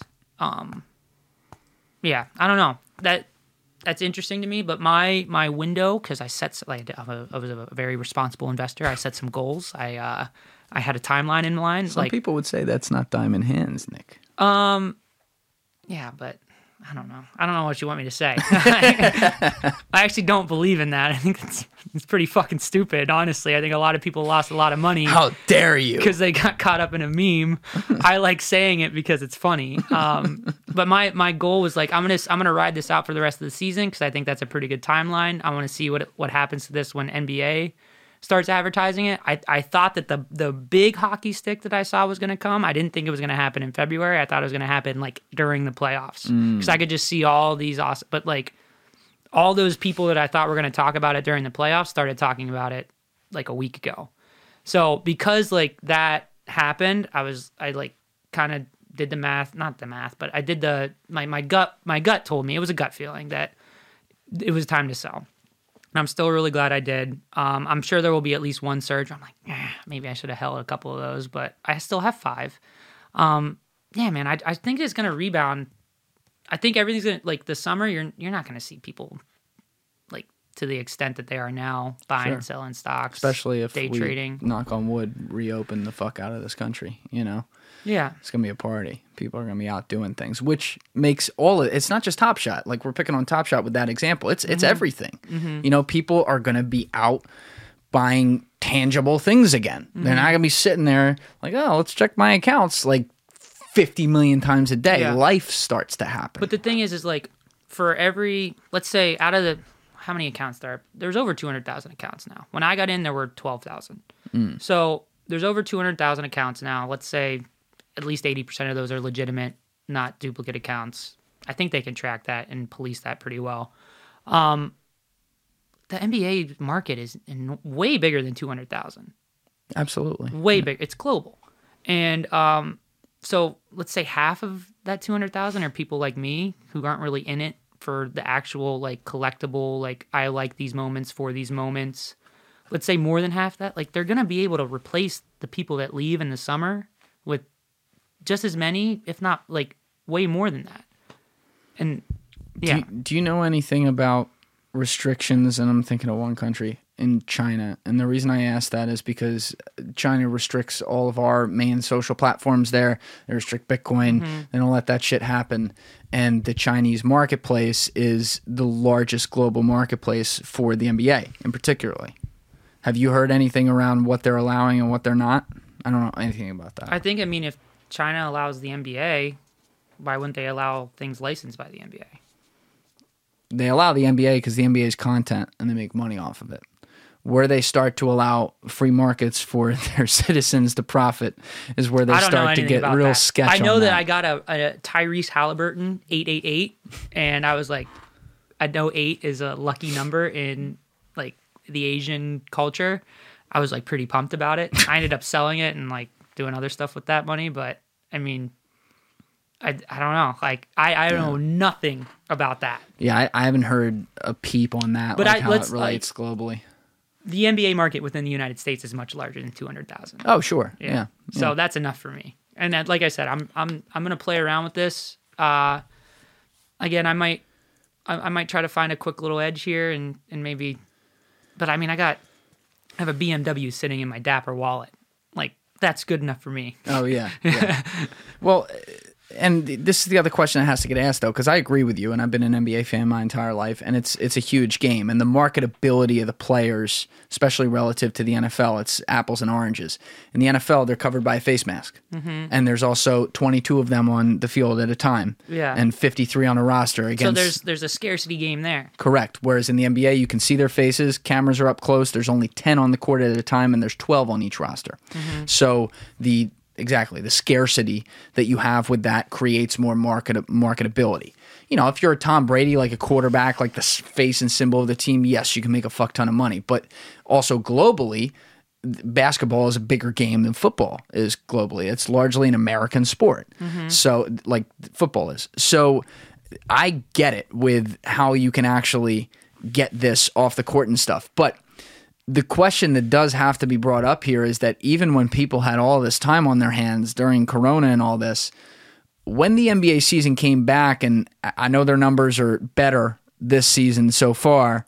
They're still not where they were, though. People did not love the bubble. That's what I'm saying. Mm-hmm. I mean, the craziest thing to me is that Game 6 of the NBA Finals, with the best player of this generation playing in the game, had like 300,000 viewers. I didn't know that. While fucking CNN and Fox had 10 million that night. Yeah. And so it's interesting that while that's happening, forget Top Shot. This is before that, largely. The card market, the cardboard market of these players, even though no one's fucking watching or cares, is blowing up. Yeah. So who's in that? Is it just so many people are bored? And then what is the long-term viability of sports here? And I think we all love sports. I think it's going to be fine. I just like to bring up the question because when people had nothing but time, they were still... Yeah, I guess... They didn't watch it. The argument you're making is that for me to assume that NBA fans will also be into this might be misplaced in that I can't assume that the NBA fan will also be into NBA collectibles. I don't even think that's that misplaced, though. I would think, are all of them going to be into it? Absolutely not. There's no such thing as all in any marketplace, right? But do I think a nice percentage, whatever that is, let's call it enough, are going to be into it? But the argument you're making almost makes me be more bullish on this because even though the NBA was doing bad, the collectible market around the NBA was doing well. I think you're always going to have people trying to take advantage of the market. So the only thing that happens is you get more liquidity as the NBA popularity increases back to its level that it was before, and you'll still have those people trying to, because essentially like you're basically passing off value down to the lower levels or taking value from the lower levels. If there's more people playing around at the lower levels, the casual NBA fan buying and selling the $50 moments, whatever they are, that's good for the overall market of it. Here's where I'm probably talking out of my ass, but I don't know if that makes any sense. No, I think it does. I think the way to look at this marketplace, and again, not just Top Shot, but look at the current round of NFTs that are being created, whether it be Genies dropping the Mehmet Ozul, the soccer player, I think that's how you say his name, that sold... I don't know what the total number was, but maybe there were 100 of them or 1,000. I have an uncle Mehmet, by the way. Oh, well, there you go. Is Ozul, is he Turkish? Yeah, Turkish. Yeah. Exactly. Garal is Turkish. Fun fact for that. Really? I thought you were Mexican. My grandma's Mexican. My grandpa's Turkish. Got it. Dundar Garal. What a combo. Yeah. That's an unbelievable combo. But anyway, like you see stuff like that get sold. You see stuff like Logan Paul selling a digital version of himself on a digital card. Genies, by the way, is going to be massive. Genies is... I'm not really sure what... That's going to be Fortnite skins. I'm trying to think. Because I also wanted to circle back to Fortnite skins. Fortnite skins accidentally made NFTs. It's just not backed by the blockchain. I agree with that. I want to be careful what I say. I'm thinking of a couple guys I know and some stuff they have around that. So I don't want to get into that, but I don't know anything about Genies. I just see it. I see what it is. Let's say I agree. Yeah. It's going to be big. Yeah.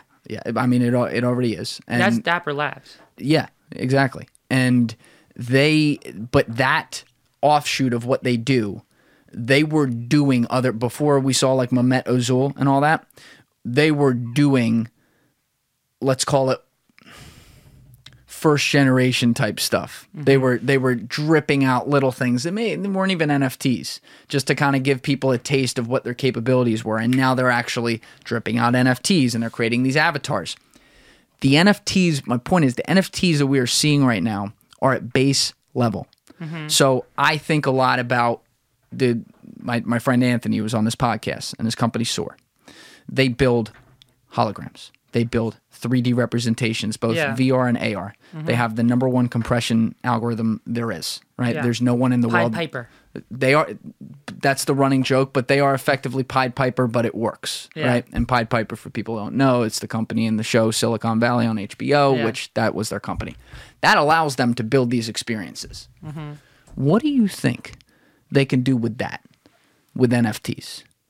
I don't even have to ask them, but the types of experiences that they can create to allow drops of things with his technology versus what's being put out there right now, even by Genies and other companies like that, it's absurd. I mean, I thought of one the other night and I'm like, imagine if you had Who's name like 3 music artists you love? Taylor Swift, that's one. We know that one. Come on. You're a big Taylor guy. No. You ruined the song "Feeling 22" for all of us. I know. I've grown since then. I like Machine Gun Kelly's new album. Okay, let's go with Machine Gun Kelly. Uh-huh. So Machine Gun Kelly, let's say that there's 2 songs he's never released before and then won't. And there's 2 songs that he's never performed before. Yeah. And then 6 other songs that he's performed, released, whatever that people know.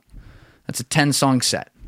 Let's say Machine Gun Kelly performs a concert in his fucking bathroom. Mm-hmm. And someone like Anthony could go out there and make that a 3D experience and put that into an NFT. This is something like I got to ask him about it, but I don't think that's beyond the pale. I mean, that's something he's capable of doing. The concert ticket is the NFT. No, there's no one seeing it. He would capture that concert, have it in 3D, and then have that as maybe a 10 concert drop and put it on the marketplace where there is 10 of Machine Gun Kelly who you can stand up life-size right here in the middle of your party in a hologram form playing the concert, and you own one of 10. And by the way, I can sell tickets. Not even tickets. You own the asset. So if you have 100 people over for a party, Machine Gun Kelly's playing a concert no one else has heard right there. Yeah, but if I wanted to charge those 100 people, I could. Oh, fuck yeah. I guess you can. Yeah, absolutely. Mm-hmm. So you don't think on the open market there are enough Machine Gun Kelly fans out there who are going to be like, or just people who understand assets and are going, oh my God, I can own a visual, literal 3D representation of Machine Gun Kelly doing this thing he did that no one ever saw and with these songs no one's ever heard? People are going to want that. Yeah. That's how, and that's just one layer of where NFTs can go to. Yeah. I think that's big. I could see that being a big deal. It's hard for me to wrap my brain around that. You're getting into like the little bit of metaverse, but this company is putting it in the real world. I can see where digital assets becoming being able to be a little bit more tangible in the real world. Mm-hmm. That's a big deal. I guess I would need to understand the technology a little bit more, but just tossing up a hologram, like what digital technology would I need in my home to? Oh, that's a whole separate question because that's part of the adoption process. That's why we don't have holograms in homes I think that's right where now. You run into issues. Well, it's like any other piece of technology. Mm-hmm. First of all, behind the scenes, they all have technology that exists right now that we don't have yet and we won't have for 5 to 10 years in some cases. Mm-hmm. Most cases, maybe it's like a 2-3 year turnaround. So think of it this way, and this is a bad example because this was not the case, but let's say Apple had the iPhone in 2001. They really didn't. They were actually building the tablet. They were building the iPad first, and then they realized, let's make the phone first while they were building that. So it's not really the case, but let's say they did, and they had the iPhone in 2001. To sell the necessary items, including the iPhone itself in 2001, would have cost, you're buying a car, for the same thing that 10 years later is $20 off, $20 sale on a street vendor because it's the 3 versions ago, right? Yeah. To get to that marketplace, they had to do it over time to where they could get the production costs down. Mm-hmm. That's all holograms are in right now. So the people who buy it, by the way, who are buying something like that example, like a Machine Gun Kelly thing, first of all, they're rich as fuck. So any equipment they need, they can get. Yeah. And secondly, the barrier to entry of that equipment will go down over time, so more people can get it. But the rare ones like that, the people that get that barrier to entry down and can now enter, they're still never going to be able to buy that anyway. It's a rarefied market. Mm-hmm. It's like the people who own art pieces. We talked about having the digital frames earlier, right? That's 2D. Now imagine instead of it, like we talk about the decor when people come in here and it's a part of the ambiance and you want to say, ooh, look what I own. Well, now imagine you have something 3D and the motherfucker's standing there with you. And in that case, rapping. Yeah, it's just tough because I think like you could test that out by just having a moment, like a Machine Gun Kelly moment that you can put on your TV as a concert for a party of 100. That could work. If that doesn't work, 2D world, yeah. If that doesn't work, it's going to be tough for the hologram to catch on because there's just so many more steps to make that work in your home. I think it's likelier that a concert venue buys it and makes a concert out of an NFT Machine Gun Kelly hologram. Well, no doubt on that. And I also agree with you entirely. This is not what I just said is not necessarily, minus the very rarefied ones, like the Machine Gun Kelly could be a part of that example. That's going to take a while to get to where the everyman integrates it in their life. You know, same way that the iPhone couldn't happen overnight, right? Actually more so because there's more moving pieces involved. But in concept right now, in theory, because people are buying out, right? Like they're buying, we talked about they're buying these moments. Maybe there's not a lot of digital frames right now, but they're betting that they're going to be. So they're buying 5 years out when that's going to be a thing. See, I don't think people are buying them. I think having it on your phone is enough. It's enough for Gen Z. Having it on your. Why do you say that? I don't think that the utility of NBA Top Shot is the moment can one day be on my wall in a cool digital frame. I think that it's the fact that it exists online, that's enough. That's enough to be able to show it in a social media platform. When I texted you that Giannis moment, one of the coolest things about these moments is that when I text it to you, it plays in iMessage. Yep. It looks cool in iMessage. It does. That's enough. That's enough. And it's like Instagram.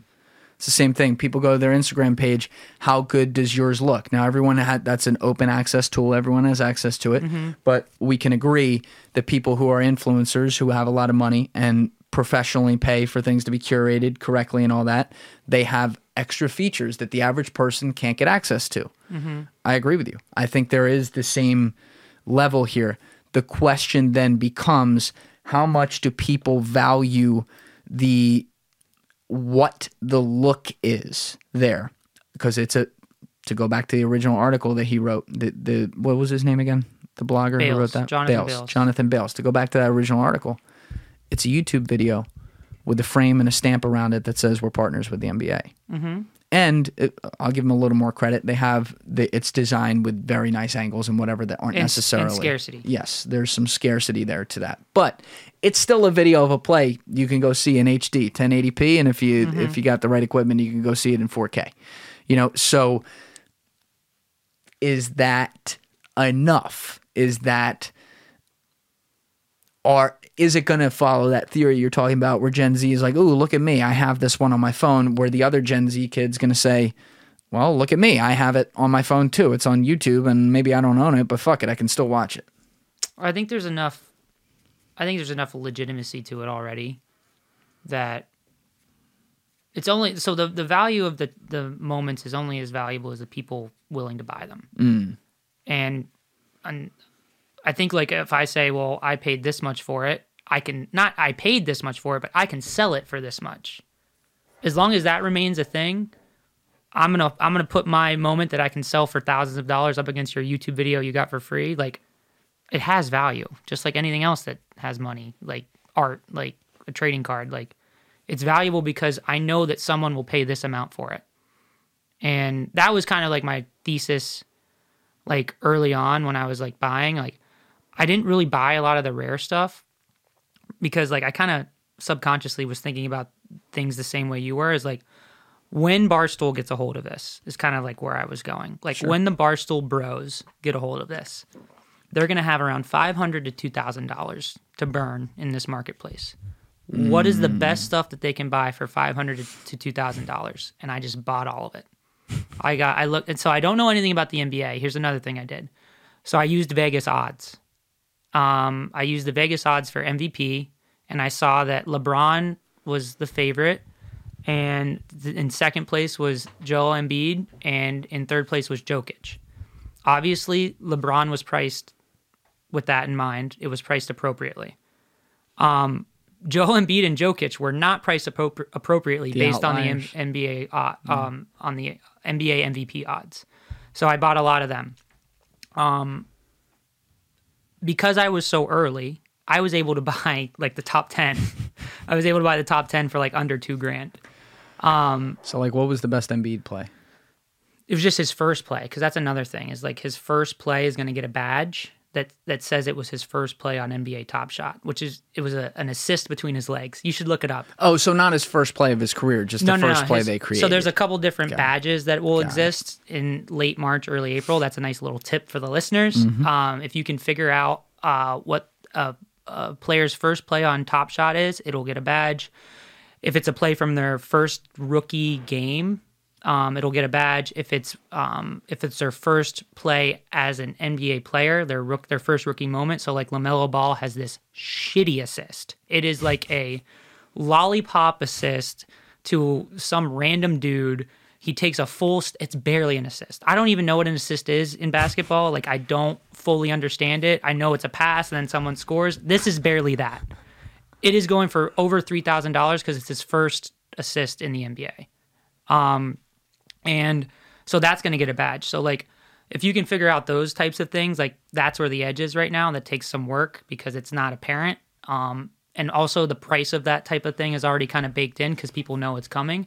But if you want to take advantage if you want to take advantage of the users that are coming in the future, those are the types of angles you need to take right now. Now, in the cardboard, like the physical card market, one of the things that moves prices like crazy is the actual games night to night. So if Curry goes off for 60 points tonight, all of the values of his cards, I don't have a percentage for you. It's different for every person based on the situation, but it goes up. You know, maybe it goes up 10% overnight, and then people can delta that sale. Whereas if he has 5 points on 1 of 13 shooting, it goes down. Yeah. Is Top Shot the same? This is why Top Shot's better. There's not friction. Here's another market term. Is it a market term? I don't know. Friction. I believe it is. So there's way more friction in the cardboard market because Curry's not a good example because he's going to hold his value way more than, let's say Jaylen Brown. Right? Okay. Again, I don't know a whole lot about the NBA, but I know enough to know that Jaylen Brown is young, promising NBA player. Very good player. He has a 60-point game. His stuff will skyrocket. Okay? Because he's never had a 60-point game before. Has he? No. Okay. Not a lot of people have. Not a lot, no. So that you can take advantage of that in the cardboard market, even with the friction, because it's kind of a signal that his career is kind of going to another level, right? You can't take advantage of a 60-point game from Steph Curry because I'm not explaining this well. So let me rewind it a little bit. All right, let's do it. So Jaylen Brown has that 60-point game, okay? He's a little bit more of a volatile player because we're not quite sure what tier of NBA star he is. So he has that 60-point play. I have his cardboard card. I want to move it because his value skyrocketed. In the process of whatever, getting it graded, mailing it out, putting it on eBay, the auction process, he can have a 40-point game. Or not, sorry. He can have like a 0-point game, like completely flop in a marquee matchup.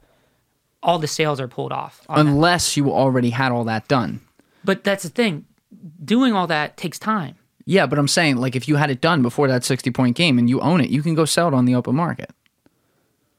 Yeah, so my partner, he's had situations like that where like the sale it's stuck in like a little bit of like purgatory and it gets pulled.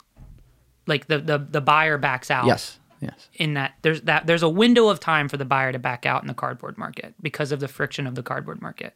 There is not that friction in the Top Shot moment because I told you I sold 80 moments in under an hour. Instantaneous, yeah. Yeah. So if there was that friction, it would be really hard for me to sell at the peak of that sales kind of spike that I saw, which I think is like a reason why what you're saying is it's just a better version of that. Like I can play daily fantasy sports with my moments by buying and selling them a little bit because I can say, okay, let's say the Pelicans are going into this stretch. I think Zion is going to absolutely crush every single game because he matches up well with these three teams. I'm going to buy up a bunch of Zion, let these 3 games play out, and then sell because he just averaged over 40 points. Got it. So like that's where the edge is now. Okay, and if I was an NBA fan, I'd be all over that. That's where I would be. I would just be churning that out and just printing money. Because if you can find an edge, like if you're good at daily fantasy sports for NBA and you can see those stretches where a player is going to just crush it, you can buy before the stretch and sell after the stretch. Whereas like you can't really do that as well in the cardboard market. You can, but it's harder because of the friction. And that's if this comes to the NFL, like I will be all in on that. So the instantaneous transactability is allowing for certain people to go in and quote unquote print money right now just because the market's growing. And I get that. Therefore, there's less, to go back to the friction term, it's just time. It's a standard of time, and then the bullshit that comes because that causes that time to happen. The which is all best grading sellers and in all the that. cardboard market have all their cards graded. They have a nice little pipeline to a And they sell it right online right away. Yeah. Bang. But done. even then, there's still a window there. Like my buddy, he's really good with all that, and he still has a window of time where the buyer can back out if something happens to that. That's interesting. I know less about that. So so there could be a problem no matter what precautions you take against it. But it's not just it's not just the fans printing money here. It is Dapper Labs, and we keep on talking about that. So with Dapper Labs, you had mentioned they get like a 5% tax or a 5% rake or something like that. I forget what it was in the secondary market. So can you just explain how exactly that works? Yeah, so Dapper Labs, when you buy something on Top Shot, as the buyer, I don't have an extra 5% taken from like my Dapper balance, which is what you buy stuff with. And Dapper balance is in USD. You can load it with crypto. You can load it with your credit card, which is another thing. Is like they're kind of onboarding people into the NFT space without needing crypto, which I think is kind of a newer thing. And that is one of the appeals of the Flow protocol, is that it's scalable to a degree that allows they're okay with people using credit card to get in because they can scale to that level. So when I buy a moment, I don't see any of that marketplace fee. But when I sell the moments, it's 5%, which it's a big rake. That's a big rake. I think it's smaller than eBay would if you were selling a card on eBay. I think it's either comparable or less than that. I think when you compare it to really anything, it's not that big. I'm trying to think of like what the rake would be. The rake in daily fantasy sports is probably right around 5%. The rake in Depends betting, what you're comparing it to. Yeah, I just think like there's a marketplace fee. It made sense to me. 5% seemed like a decent number. It kind of sucked when I'm selling like the real expensive stuff. So I sold a Luka Doncic assists that was part of a challenge, which the challenge is a whole game within the game.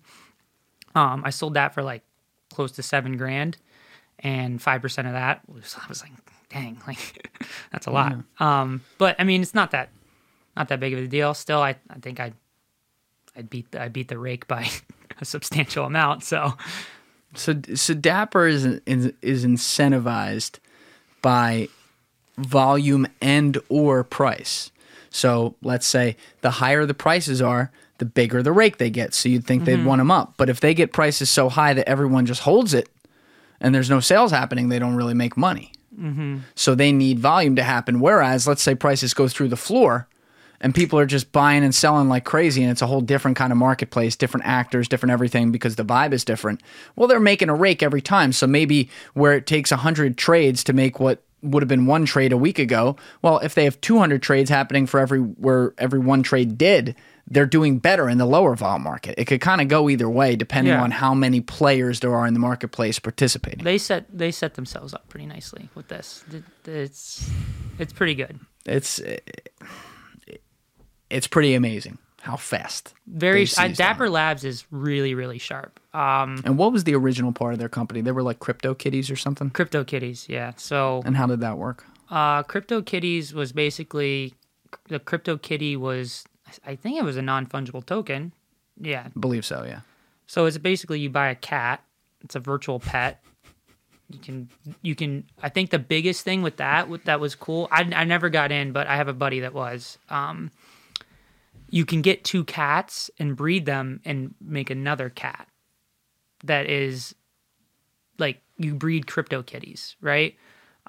Which is essentially like, that sounds really really fucking weird. Come on. But it's the same thing as like combining. So like if I have 3 common cards, I can sell them, right, for $3,000 or whatever, and then use that $3,000 to buy a rarer card. So if you have 2 cheap CryptoKitties and you put them together and you make a new one, I think the 2 cheaper ones go away and you just have a more expensive version of the two that has the characteristics of the two. But everything with non-fungible tokens is still individual. There's one of it. That's it. Like even with the moments in NBA Top Shot where they drop 250 at one moment, it's still number 1, number 2, number 3. So you own the individual thing. And like I joke, I was trying to explain to my mom how NFTs work and like what they are. And I'm like, just think of it this way. They're not fuckable tokens because you can't fuck with it. Like once you own that one, that's it. Like that's the thing. And, you know, whether it be they start with the crypto kitties and create the iterations of it where you can kind of combine and move around. Yeah. There's still the underlying asset that you own, you know, no one else does. The question is, how does the rest of the marketplace who doesn't own that value it? That's pretty, I mean, at the end of the day, it really isn't different than any other market. It's just like anything else. It's the behavior and the actors and the products within the market are what determine how it works, and then comes back to supply and demand. Yeah. I think like where this is going is it's all about like, will someone buy this for X amount of dollars? I think that the NBA markets its players in a way. Top Shot is kind of setting up the game in a way where a Steph Curry 3-pointer is always going to be worth a few $100 on this site. It's never going to go away. Right now, it's worth a few thousand, and I think it'll probably stay there, Series 1. But what will go away is right now, like Sam Merrill. Do you know who Sam Merrill is?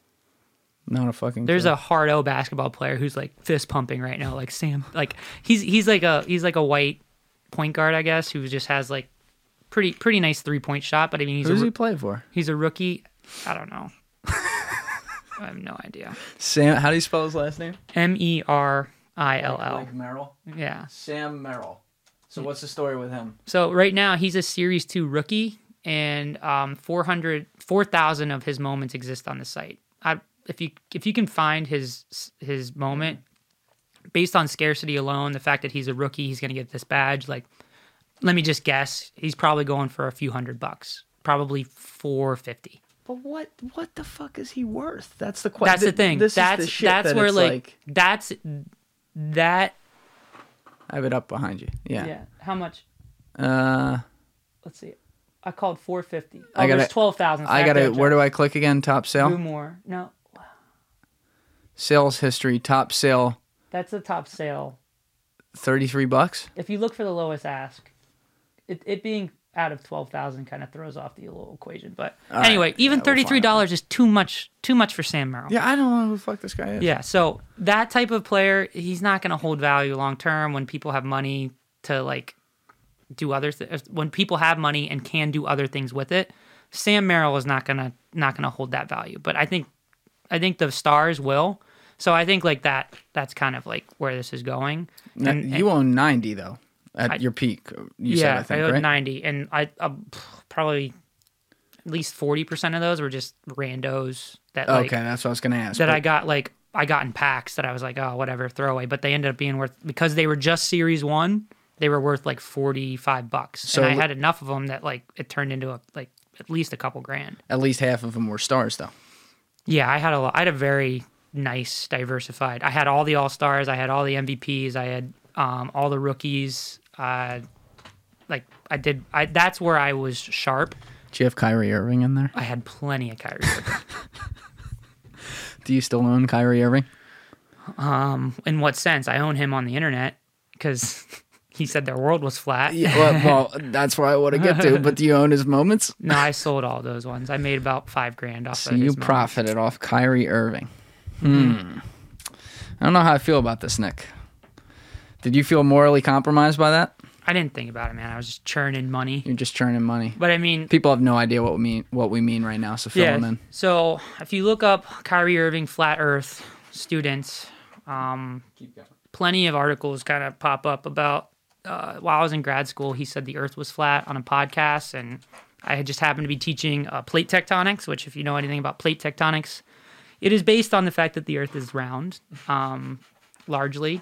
So I show a picture of this like round globe, and this is the day after he went on another player's podcast and was talking about how the world was flat and had a lot of conviction.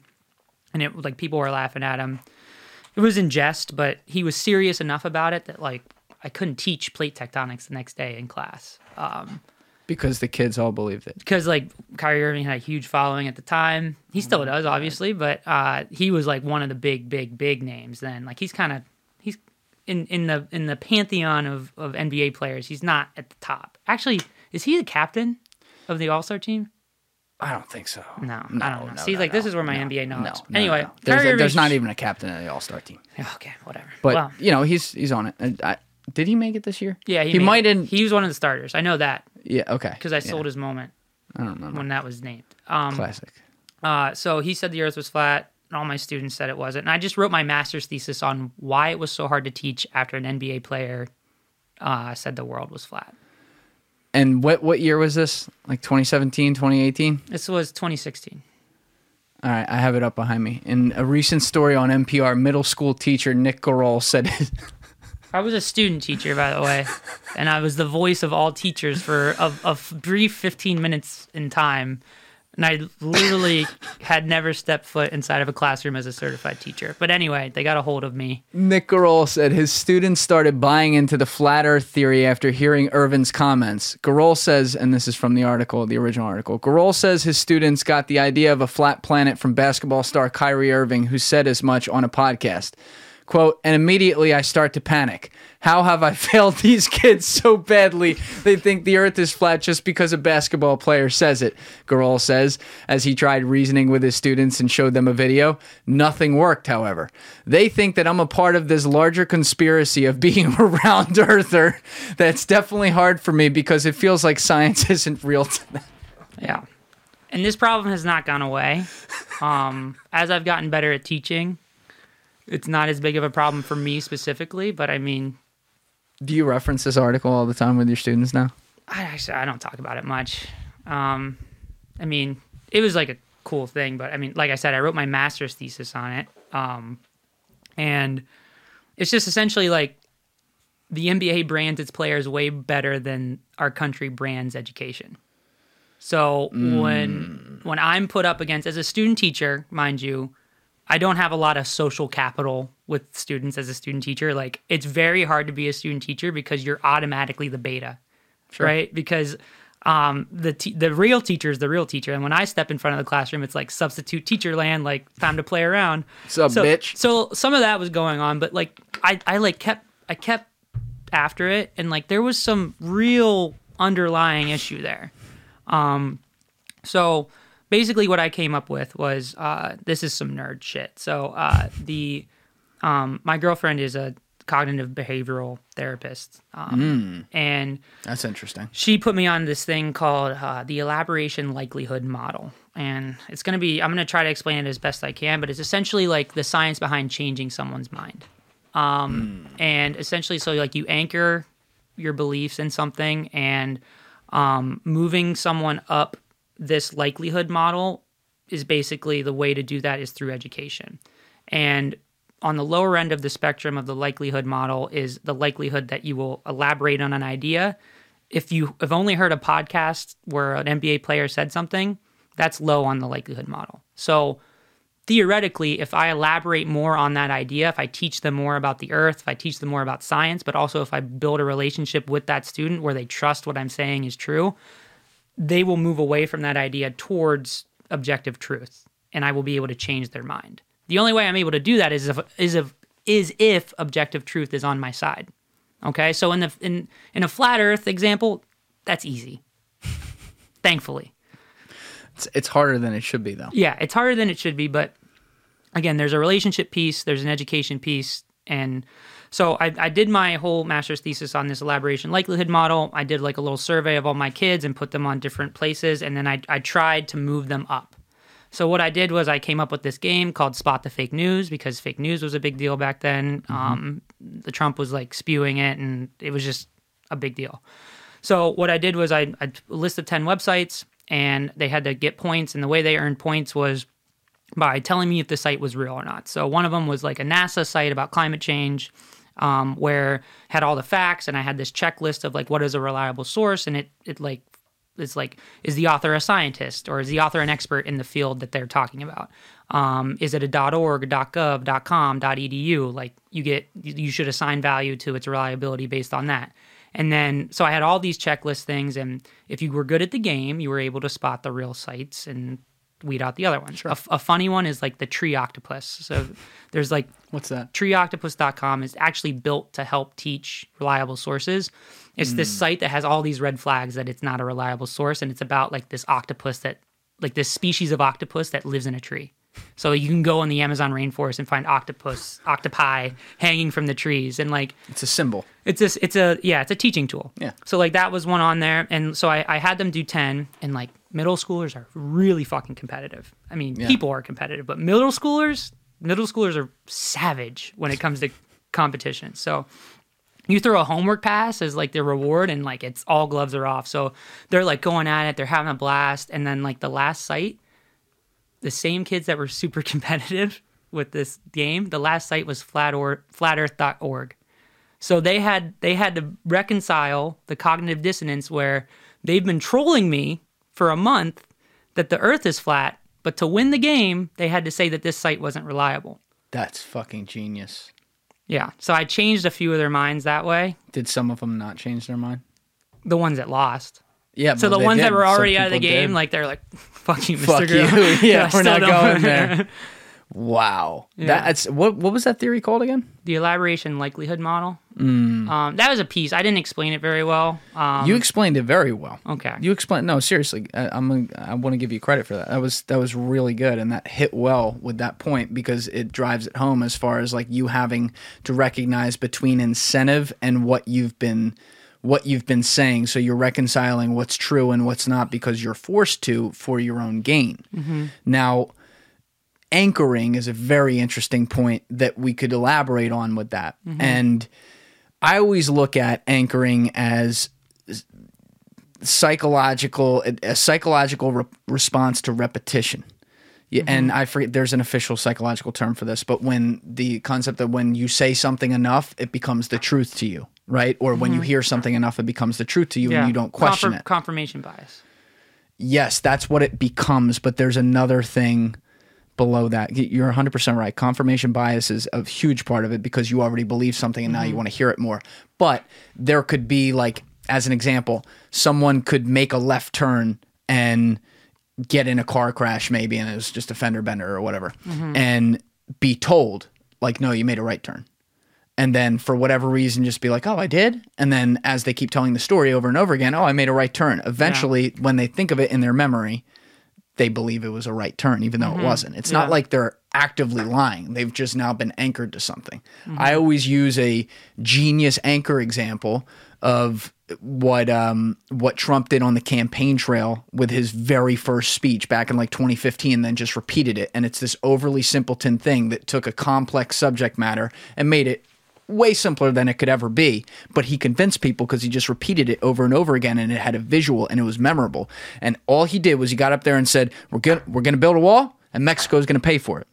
And the more and more he said it, the more and more people believed it could happen, despite the fact that not only had we not built a wall before and had a quote unquote immigration problem, however you want to define that, we hadn't even really built fences. And Mexico's going to pay for it? Like, how's that going to happen? How are you going to tangibly going to be able to show on a balance sheet that they did, even if you got to cheat it with trade tariffs or whatever? So everyone started saying it and was like, oh shit, yeah, that's what's going to happen. Build the wall. Exactly. The wall, And then people who even didn't give a shit about illegal immigration suddenly did, right? And you had this entire movement form strictly because he anchored people over and over and over again. So much so that when remember like when the 4 previous Mexican presidents all came out within like a week and they're like, fuck that, this is not happening. Notice they didn't say you're not going to build a wall. This is back in like 2016 before he won. They didn't say you're not going to build a wall, Donald. They went from you're not even going to build a fucking fence, you're not even going to talk about that with us, to we're just not going to pay for it. Yeah. He successfully anchored so much, regardless of what the policy point was or the fact that he didn't follow through with it. He anchored so many people that even the presidents of Mexico who wanted to fight against this didn't realize that their cognitive anchoring dissonance, or however you say it psychologically, a lot of psychologists and people are saying I fucked that up, but you know what I mean. Yeah. They are now coming in and not even realizing that they are now saying they gave up ground. They gave up ground. Same way that if someone's negotiating with someone and they started on 50 and then somehow they're still fighting like a dog at 10. And if they got to 15, they'd call it a win. They don't look at it like I lost 35. Well, it's more than 35%. I lost 35 off the 50 points right there. They look at it as, oh, I gained 5 if they actually win that. Yeah, you know? that's like some art of the deal stuff. Yeah. It is. Well, yeah, a little pun intended there. But with your kids, they're so impressionable. Yeah. And they start to get down these rabbit holes. And when you see these videos, Joe Rogan talks about this all the time. You listen to these videos, whether it be Flat Earth or some other crazy conspiracy, whether it's people who actually have decided to believe it or just total trolls who are like, this is hilarious and I'm going to get clicks, they sound really smart because they plan it. They speak with all this quote unquote evidence or whatever. And people don't pay attention to the fact that they're citing the treeoctopus.com. They just go, holy ball, fuck me, it's flat. Yeah, there's not a whole lot of accountability. Even though there's all this information out in the world, like, it's very hard. Like, people aren't being held accountable because people like to, it's an echo chamber. People like to confirm what they thought was true initially because it feels good to be right. And this is what gets us to the three doors example. Oh, we were talking about this earlier. Go through that. This is from the movie 21. I'm gonna test you on it. Okay. Most people that I okay. So let's pretend you're on a game show, right? And I'm the host. All right. 3 doors. One of the doors has a Lamborghini behind it. You can't see it. It's like a Price is Right game. The other 2 doors have nothing behind it. Okay. You get to pick door 1, 2, or 3. Okay. So choose a door. 1. Okay. You chose door number 1. Okay. I'm not going to tell you if you got the right one. Okay. With the Lamborghini behind it. Okay. Rather, I'm going to take away a door that definitely doesn't have it. So door number 3, I open door number 3. Okay. Nothing behind door number 3. Now you're down to door number 1, door number 2. You have an option to switch your choice. Do you want to stay with door number 1 or do you want to switch to door number 2? I switch. You switch. Yeah. So regardless of where the Lamborghini is, you made the right choice, okay? And here's why. You changed your mind, which most people in that situation do not change their mind. They stick to their guns because the door they chose first, even though it's random and it's shit luck, they think that they might have like a sixth sense. Like they might say like, maybe do you have a reason for choosing door number 1 other than just... No, you just asked me a door. That was the first number. Yeah, that so came some to mind. people, a lot of people like might say like, there's a reason I chose door number 1, right? But for whatever reason, whatever the reason is, like people like to stick with their first instinct, right? But when you chose out of those 3, right, there was a 33% chance that you were going to choose the right one, okay? So with the information you had 3 doors and a 33% chance at winning the car. When I take a door away, I'm giving you information, right? By switching, you valued that information, right? Because it went from a 33% chance that you were right to a 66% chance you were wrong. Okay, I'm not explaining that right, so let me rewind that. Yeah, okay? Rewind that part. It's initially it's a 33% chance that you are correct. There's a 66% chance that you are incorrect. When I chose door number 1 and you hadn't told me that door number 3 wasn't it. Yes. Okay. Okay. I take a door away. Yep. All right. Take away door 3. What are the chances you're correct? With door 1? After I take the door away, what are the chances that you are correct with door number 1? 33%. It's still 33%, right? What are the chances that door number 2 is correct? 66. 66%. It's not 50-50. So if it originally gave you just 2 door options, it'd be 50-50. Why? I always have trouble with that though, because I know that's the truth because of. I don't even want to say because of, like the way I concept it in my head, I don't think is correct. I know that to be the case, but why is it that now it's door 2 has 66 when you don't know whether door 1 is right or wrong? Because initially we established that there's a 66% chance that you are wrong initially. Okay? Yes. So given the new information, right? Oh, inverse flip. Given the new information, you have a chance to put yourself in the 66% chance bucket. 95% of people don't do that. Yeah. Okay? Now, this is a results over process issue, right? I opened door number 1, the Lamborghini's there, you switched. You're going to be like, fuck your theory, Nick. You know what I mean? Like, But if you play that out 1,000 times, 660 times you'll get a card. There's no you cannot have hindsight bias. It's the same thing in poker. Like if you're playing Texas Hold'em and you know based on deductive reasoning, you know you have the best hand mathematically after the turn, which is the fourth card, and there's one card to come, and you know that there's one card in the deck that could beat you if the other person has the necessary cards to get that, if you're putting them on that hand. If they hit that, that is possible that it can happen.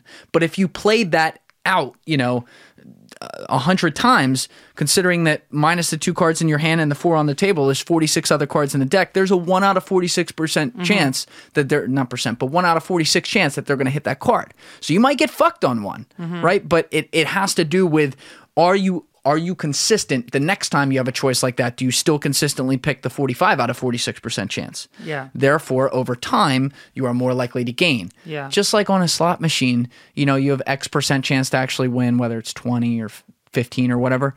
Yeah, you could play forever, but there are people who play forever and win the $1 million hand, but how much fucking money do they lose lifetime playing it and not winning anything? Yeah. The point of that story is as you gain information, it's okay to change your mind. And in fact, it's actually plus EV. Like it is better to, as you gain more information, change your mind. We live in a society right now where I think it's like people don't change their mind. I'm a Democrat. Everything that Democrats do, I'm agreeing with because I'm a progressive. What they do, I believe in. I get new information that that the president did something that, like, given an objective, like you remove Democrat, Republican, I think should be bad. Like, I'm not changing my mind about the Democratic president because I'm a Democrat, right? I'm anchored in that, and that's confirmation bias, right? I think that, like, one of the big problems is as you get new information, you should be more open to changing your mind. And then on top of that, as a society, we should be okay with people changing their mind, and we're not, because we're wishy-washy. You flip-flop, right? I love this topic. So that's what I'm saying. Like, that's just like that's this thing that human instinctually that we're just really bad at. A lot of it's tribal now too, because there is such an access to information exchange and the no barrier to entry almost, to putting your opinions out there and allowing other people in public, whether it be people in your network or look at what we're doing right now. Exactly. I'm a middle school science teacher talking about markets. Yep. Right? No barrier to entry to it. Yeah. All you had to do was, talk about Top Shot with me, and I'm like, well, I want to bring the Top Shot guy in here. Done, right? And by the way, getting on my podcast, for starters here, to think of nothing, taking time out of your day, doing all that, the barrier to entry to this is significantly higher than you sitting at home on your toilet and sending a tweet. Yeah. It's not even close. So that's that micro that we see all the time. And it's kind of funny because I'm hypocritical about it too.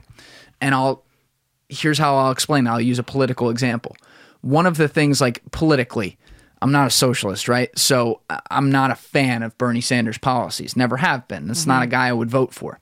But one of the things that I've always said as a enormous compliment to him is that I give him credit that if you look at the history of his career in politics, like even since he was on his honeymoon, and or whatever, when he was in his 20s and held political beliefs and there was some public information around that, he's been consistent. Yeah. And it's like, oh my God. And he sticks to his guns. I think I've said that on this podcast, that I appreciate that. And a part of me is like, yes.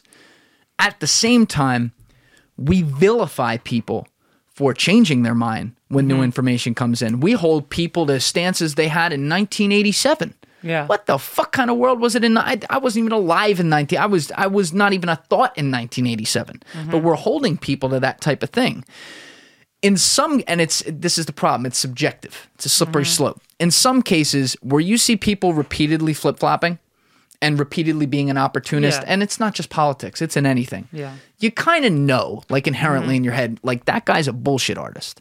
Whereas when you see people on certain situations, as society changes or whatever changes, they change their opinion on something, or how business is done, or how this is done, or that is done. We then crush those people for changing those ideas that they previously had a different public idea of, when in reality we should consider the fact that maybe, not all of them, maybe they just got new information and they said, you know what? I used to think that, but now I think this. Yeah. You need to be able to explain yourself well. Yes. And I think, like, I don't know if this is totally related, but I have on the list I sent you, pundits are pussies. Because... What do you mean by that? Like, so what I mean by pundits is like news anchors, doesn't matter, Fox, CNN, whoever it is, like their jobs essentially are to hold people accountable for the actions that they have. Like, hold our president accountable for sending troops into wherever, right? And I analyze the results of that decision over time, and they continually offer their opinion on it, right? So they're essentially holding people responsible for their actions, but where's the accountability for them? When they offer an opinion like, when the president did this and this happened, it's because of this, and I told you this was going to happen. You know what I mean? Whereas, like, for every one of those, like, we're really bad at predicting the future as human beings. There's probably 9 instances where the president made the right decision and they said it was going to go terrible, and, like, that accountability is not there, right? Like, I just think, like, I don't know, like, how this is totally related, but you know what? Do you see what I'm getting at there? 100%. Yeah. I look at, the Trump presidency is such a case study and will be for forever, for my lifetime, as far as looking at many concepts, but a concept like this.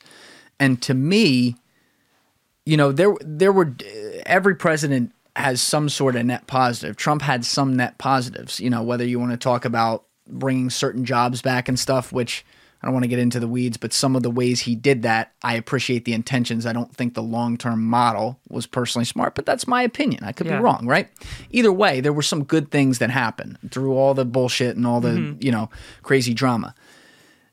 I thought, at least in my opinion, and I know the world is not a utopia, so this would just never happen because humans are biased and dumb when they get biased. If they had just fucking reported on him, put no opinion into it, just reported, he falls flat on his face. He walks into it himself. How many times did he... look at how he ended. He gets himself in trouble by fucking talking too much. Yeah. That's all he had to do. But instead, they injected all these opinions in it. They effectively have gotten... On both sides. Oh, yeah. Oh, yeah. No, 100%. But when you look at the national media that has the most attention and has the most backing of the quote-unquote social platforms, yes, it is the left side. Yeah. So if you see the skew of the opinions, it goes that way, which... If it didn't threaten things like free speech, I don't know how much I'd care. It does, though, like with actions we've seen, which is another issue. I don't want to get into that now. I want to make the overall point, which is instead they injected the opinions into everything and created this, it's us against him. Yeah. And they pushed a lot of people right the fuck into his arms. They put, and I'll speak for myself too. I've talked about this on the podcast, but I look at myself politically. I didn't vote for either candidate in this past election here, and that was not. It was a decision I was willing to change my mind on, but that was one that I was comfortable with by 2019 when I saw like how this was going. Right before that, though, I was a Trump guy and an Obama guy. How the fuck is that possible? Well, I'll tell you how it's possible with Obama. It's pretty simple. Like, I'm in college, I'm fairly liberal, whatever, and Obama's like a cool guy. Country actually was coming out of the crisis at least seemingly okay. I was like, all right, yeah, this is cool, whatever. By the time I got to Trump, when he started talking about the bias that we saw and how there were these narratives put out there and they were telling you what to do, he wasn't wrong about that. Yeah. And so... For me, when I go and do my own, what really drove me to it, that's one of the main things that did. Yeah. And I can think at the same time that then, okay, yeah, that's not a guy that politically I get behind now or have in a while.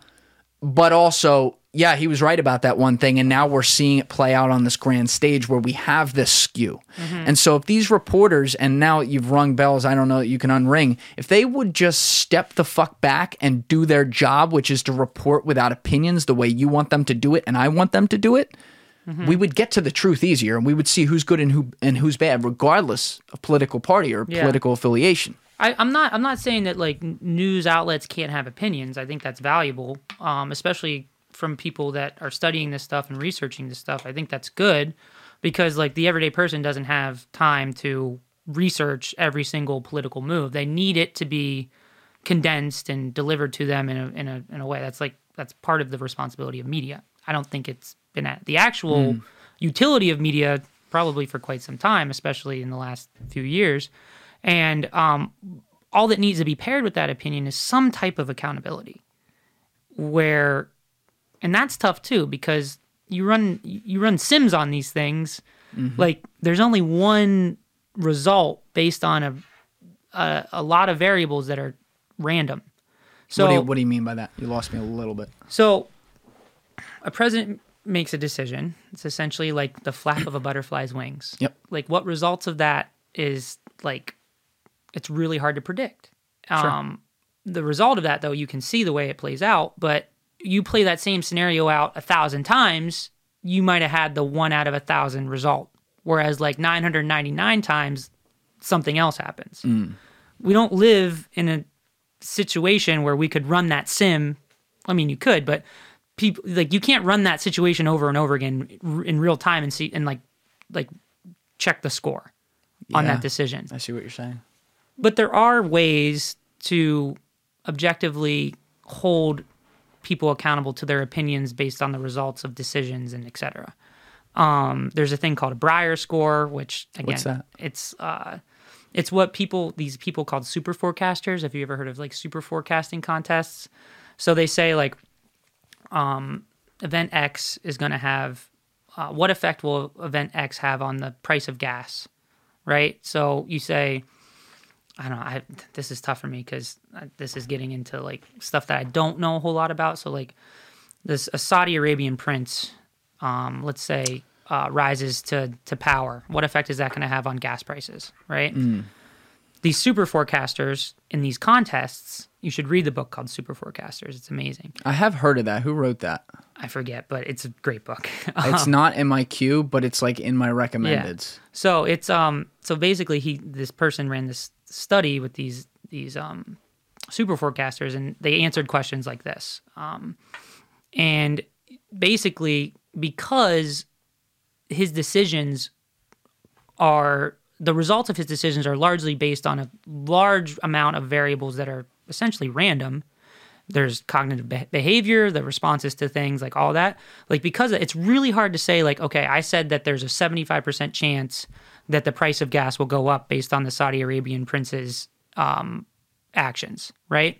So in a contest where you're actually trying to hold people accountable to those types of predictions, there's something called a Breyer score where I have to assign a 67% chance likelihood that the price of gas will increase, right? And the Breyer score takes that and compares it to what happened, and if you are correct, as in 67% chance yes, and the price of gas goes up, you get more points because you were 67% confident as opposed to being 51% confident. So they give you points on a confidence level, confidence scale. On scale. So, 67 correct is worth more than 51 correct, but 67 wrong and being wrong is worth more to the downside than 51 being wrong. And so then they do it off of every prediction so they can create an overall score, not just like, oh, you got it wrong, boo-boo this one time. Yeah, because like right and wrong is binary. You're essentially creating a scale of correctness, which I guess kind of takes out the fact that you can't run these situations over and over again infinitely, which would be ideal. That would be where you truly get the objective result of what happened. It's very much in the weeds right there. That's great, though. But a real-world example of that is gambling, right? So if I think that the Patriots are going to win the Super Bowl and I am 100% confident, I'll put my net worth on it, right? If I'm correct, I double my net worth, right? If I'm kind of confident, I put $50 on it, Like I'm essentially assigning a confidence level with the amount of my bet. And that's what this percentage is, and that's how you get your Breyer score. Same concept. Yeah. Wow. I love that. But there's no equivalent to that. There's no equivalent accountability to that when these pundits, who are pussies, because they do not like when people call them out on their shit. They don't. No. And all you have to do to be like an anchor is you just have to be super right about something one time. To be a commentator. Yeah, for people to believe you, like to get a following, like you got to be right about a few things a few times. And they live off that. And everything after that, like you see it in sports, you see it And like, you just have to be right about a few things a few times early in your career, and you get a following, and that following will never check you, which is a problem.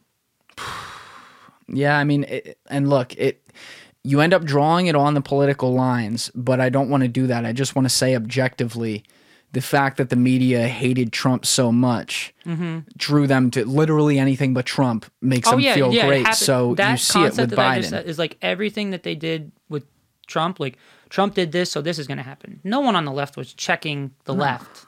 Could you imagine if Trump had done 18 or whatever it was executive orders in the first 4 days? And by the way, I'm just using math of the number of executive orders Biden did. If you go issue by issue, maybe they're not a big deal or whatever. But could you imagine the hoopla that would have had? Whereas when Biden did it, I mean, fucking Sean Hannity's talking about it, but no one gives a shit other than the people that are already in the tank. How many were there? 18 were undoing Trump's things. I think a fair number of them. Most of them were. Yeah. So that's not a fair comparison.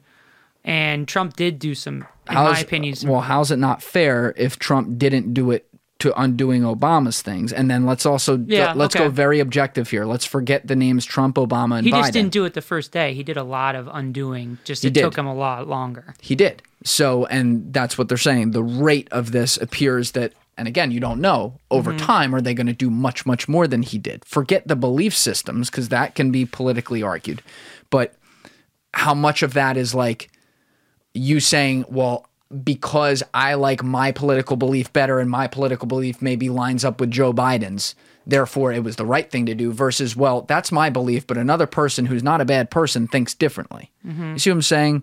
I mean, I'm in a weird political spot because in most of my conversations, if I'm having it with somebody who is very clearly left or very clearly right, they're pissed off at me at the end. It's just the way it goes. And then I've had 2 conversations on this podcast that were really pleasant, where I had someone very left and then another one where someone was very right, and they went the opposite, because maybe some of the topics we talked about really skewed to things that I was like, I kind of fuck with that, right? Yeah. So that's kind of the outlier. The negative part is when people are coming at you. But what I try to do radically is be like, okay, I'm a strong believer the answer is in the middle on a lot of things, just based on averages. God forbid I try to bring that up, though. People say, well, no, that means that you're condoning the left principle or the right principle that we say is wrong. It's not like, you can't just sit there and say everyone on the left is a snowflake jerk-off with no job and everyone on the right is a Nazi. These are ridiculous sentiments. Are there people on the far fringes of both sides that you can say that about? Absolutely. Yeah. But we end up taking those, call it 5 to 10%, if it's that much, on each side, and making that that's all yes, attention rule. No. Yes. That's right and that's wrong. That's my problem. I just made the argument that having a spectrum of percentages is like objectively the best way to kind of assign value to decision making, and just society just doesn't do that. Yeah, and I think about it a lot with this guy, Walter Cronkite, on my wall, because it's not like I was alive when he was a reporter, but he's widely regarded as the guy who invented reporting on TV, or was the face of it, and this brilliant reporter. And I remember learning about it in social studies, and it's a tough moral question for me, because the specific thing I'm referring to that we learned about was Walter Cronkite was on the ground in Vietnam reporting. And that was really the first time on TV that, reporters were reporting live from a war. And it's I don't want to say universally, but a generally agreed upon point that the Vietnam War was a massive failure, didn't have the right the right intentions behind it, and whatever. And there were a lot of problems because a lot of people got fucked up in that war or died. Yeah. And in the context of history, Walter Cronkite reported on that, and he very clearly took that opinion publicly. I think he's been proven right by that opinion. 100% agree. It's a slippery slope argument, though, because I look at that and I go, well, in that instance, he was 100% right, in my opinion. I don't really think you can argue that. But he then did he set precedent for reporters after him to then say, well, you know what, I feel strongly about this, so I'll take this stance. And I have the same question, like a guy who I'm devastated didn't get pardoned, is Edward Snowden. the one question that's not really his fault, I mean, it's just unfortunately psychology of humans, is because he did that, even if he was right in breaking the chain of command, what does the next guy then say, well, this is enough for me to break it? And then the next guy and the next guy. It's a tough thing. Like it's a shit or a fart. You're fucked either way. Yeah. I mean, I'm thinking, like, for me, again, it's probably pretty clear that I'm pretty left. I think we're going to look back on the reporting that was done on Donald Trump, and more of the reporting that kind of vilified him will be correct than not. I think, like, for the issues that I care about, at least. That's a very good stipulation. So, like I said, I'm not a markets guy. So he probably did some cool shit for the economy. Probably did some great stuff for that. Like, but to me, like, the way the effect that he had on the students that I teach, history is not going to look kindly upon him. I agree. I had to answer the question more than once throughout his presidency if I was going to get sent, like, not me, but a student would say to me, am I going to get sent back to Africa? So yeah, like, the effect he had on my students, like, his presidency was, to a certain degree, depending on how you define trauma, was traumatizing. I could see that argument. And I think it was traumatizing in the way that middle school students should not be thinking that much about the president. Honestly. Agreed. And they were. A lot. Someone, I think it was Anthony Bakari, was in here, and you know, he's someone who's he was my bookie. I brought in here is one of the funniest fucking humans of all time, and he looks at things so objectively and, like, in his own lane. He's not political at all, but he was like, you know, if you're waking up, and he said, I know there's some people who think with, you know, this policy or whatever, they're going to be dead or shit like that. And he's like, look, I'm not going to speak for them. Like, I know what I know. I know what my life is, you know, white male in New Jersey. It is what it is. But he's like, in general, more times than not, especially today with the access to communication and information being tossed around and information to push back against things that are wrong. If you, as an average citizen, are waking up every day and one of the first things, or the first thing you think is, X person is president and that is fucking my day or making my day incredible, he's like, your priorities are in the wrong place, and you're putting it on a pedestal that is actually way too fucking high. I don't really disagree with that. You know, I think there's enough of, if someone's doing shit that you determine evil, and maybe there were some things Trump was doing that people on the left determine evil. Okay, fine. There's enough, especially if it's the right in power and the left being able to push back, especially with the media arm and all that. There's enough pushback that it's held in check. That's why there's not a fucking wall. You know, and immigration, you know, as far as, like, campaign promises that weren't followed through, immigration wasn't stemmed at all. You know, it's like any of the things that Trump was complaining about, right or wrong, that they're still there. That push and pull is good. Push and pull is good. It's the wisdom of the crowd, essentially. That's good. But I think that the president, like, a good gauge of the president's legacy is how is he looked at by the kids who really don't have a whole lot of skin in the game. And I mean, to me, like, they were thinking a lot about the president. Yep. And I mean, like I said, that's what I care about. And I mean, it's just like, if we're going to talk about this and I have this platform, I would not, I can't leave here without saying things like that. And I want to, before I move on, like, talk about how I am an imperfect ally. You know what I mean? I grew up in a small town. Like, racism is baked into me, in my subconscious. And what do you mean racism is baked into you? Implicit bias. Okay. Why do you call it? All right, and I want to just make sure we're staying on topic here. I want to make sure I understand. Why do you call that racism? So, racism is essentially it's an abuse of power. It's the definition of racism, in my opinion, is a lot like the definition of bullying. Okay, there's a power dynamic where people in power are taking advantage of people not in power, and it's repetitive. Okay, and that is the definition of racism. And racism, as far as that, like, part of that abuse of power is implicit bias. Okay, so who has access to institutions? Who has access to certain networks? Okay, and as an imperfect ally is that I grew up with a lot of those messages kind of baked into my subconscious, right?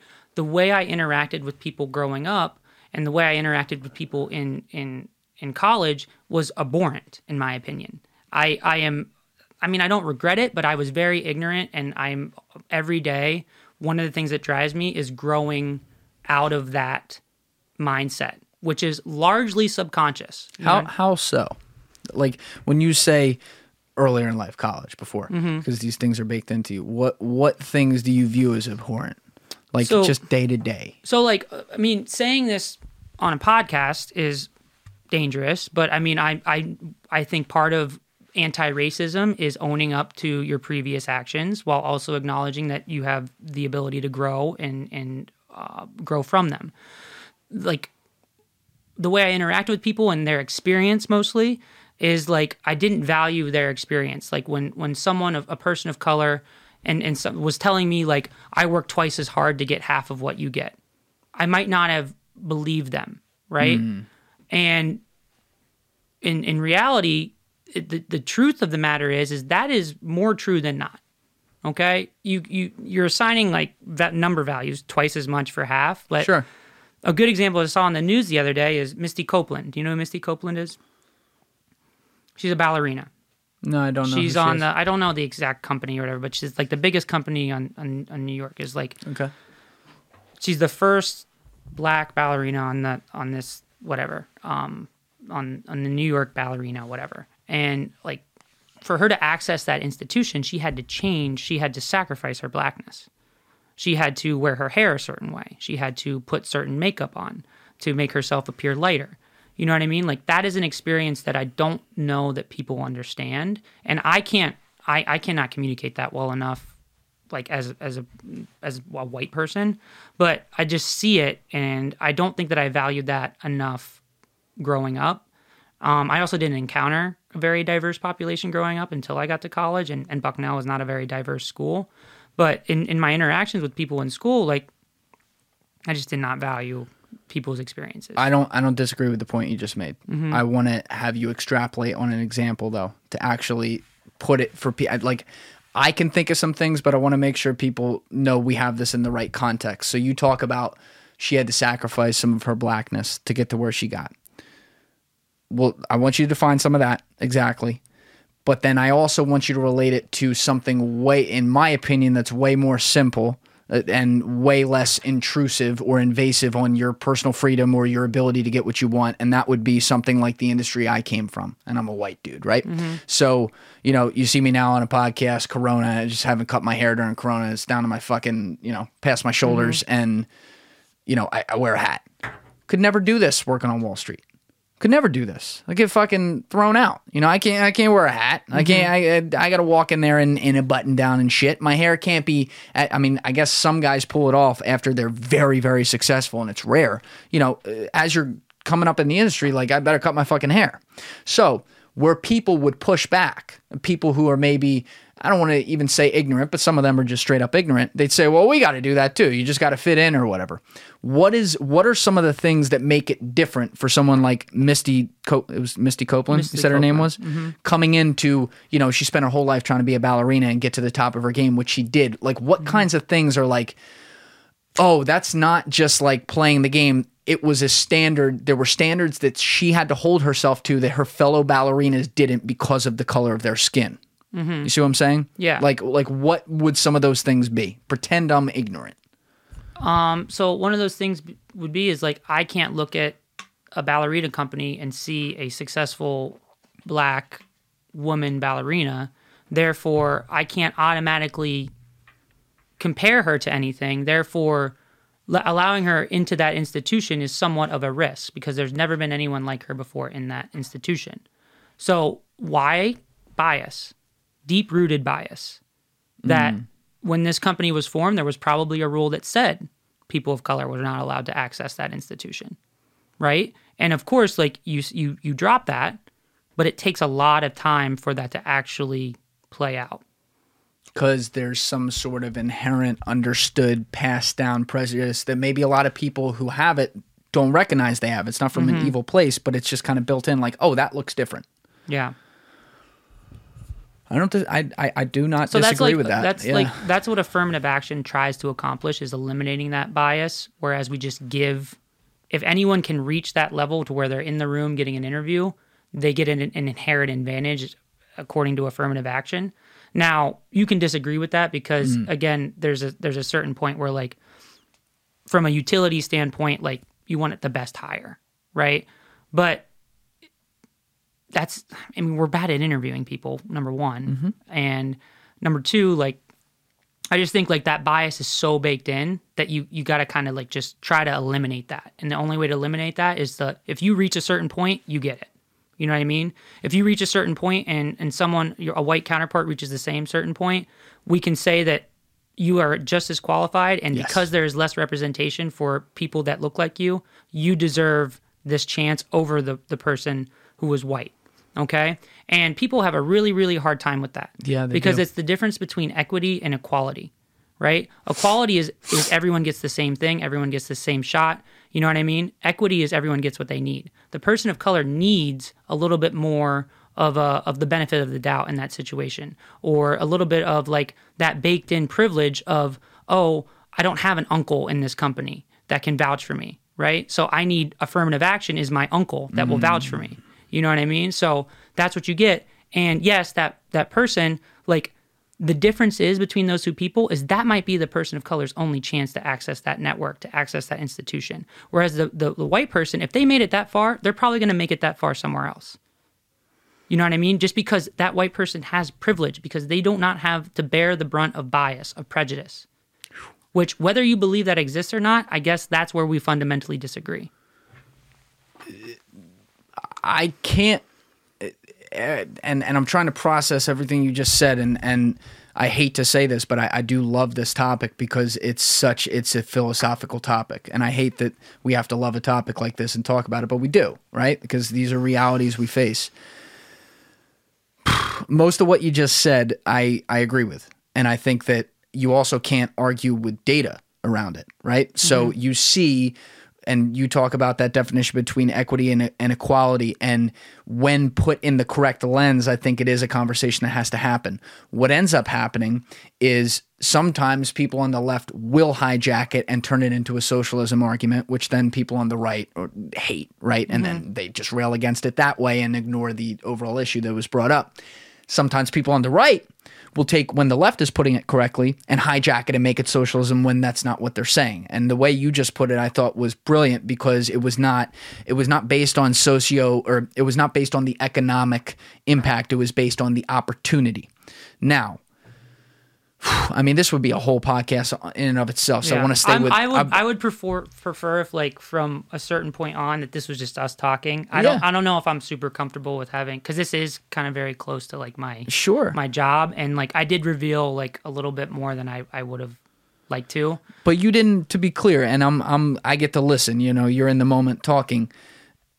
Everything you said was put in an educated manner. In a deliberate way. You didn't say anything that even approached controversial. Relative to you, but as far as like I was speaking about the black experience about a white person, I don't know if I'm comfortable with that being out there. You know what I mean? Fair. So the one thing I do want to go to on this though, before we get off it, based on what you just said, is where I start to see the circle of life on this having a bad effect is on some of the reverse racism that can come out of it. Now, what I want is a utopian world where we define people on the content of character and not the color of skin or background of religion, creed, whatever it is. Everyone is just free to go after what they want to go after and have the same level of competition in that way. And that would be great for capitalism. Because essentially everyone has a fair shot, and therefore the cream will rise to the top. That's not the case.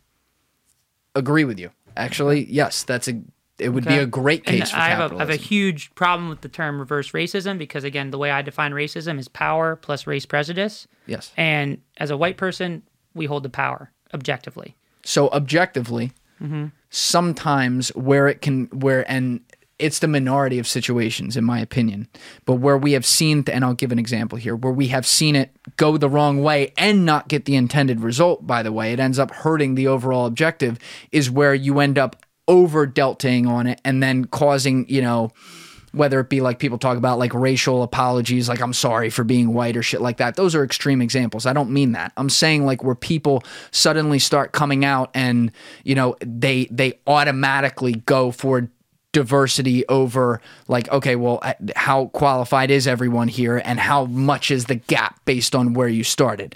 One example I always give of a rule that I hate because I think it ends up being backwards for coaches of color is the Rooney Rule in the NFL. Now, to give context, the guys who created this rule, I believe it was Art Rooney II, one of the Rooneys with the Steelers, I think had brilliant objectives. I don't think there was a bad bone in his body in making it. Fully support his objectives in making it. And what the rule is that every NFL team, and there are 32 now, has to interview at least one coach of color as a candidate in the hiring process. The problem with this is that two things.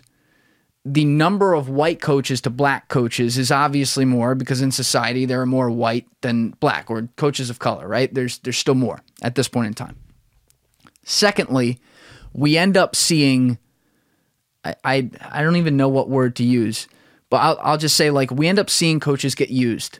And I'm not talking about white coaches. I'm talking about black coaches getting used. And what I mean by that is there are teams who maybe they have a coach, right? And they have a dream coach in mind. Give an example. The Raiders, a couple years back.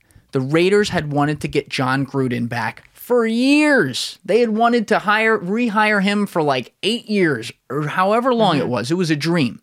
So they knew that if they could convince him to leave the Monday Night Football booth, they were going to not only hire him, but pay him a ridiculous contract. Yeah. So they go to fire, maybe it was Jack Del Rio, somebody who was right before them. I think it was Jack Del Rio. Yeah, so they go to fire him, and then they find out that he's in. Like, he wants to do it.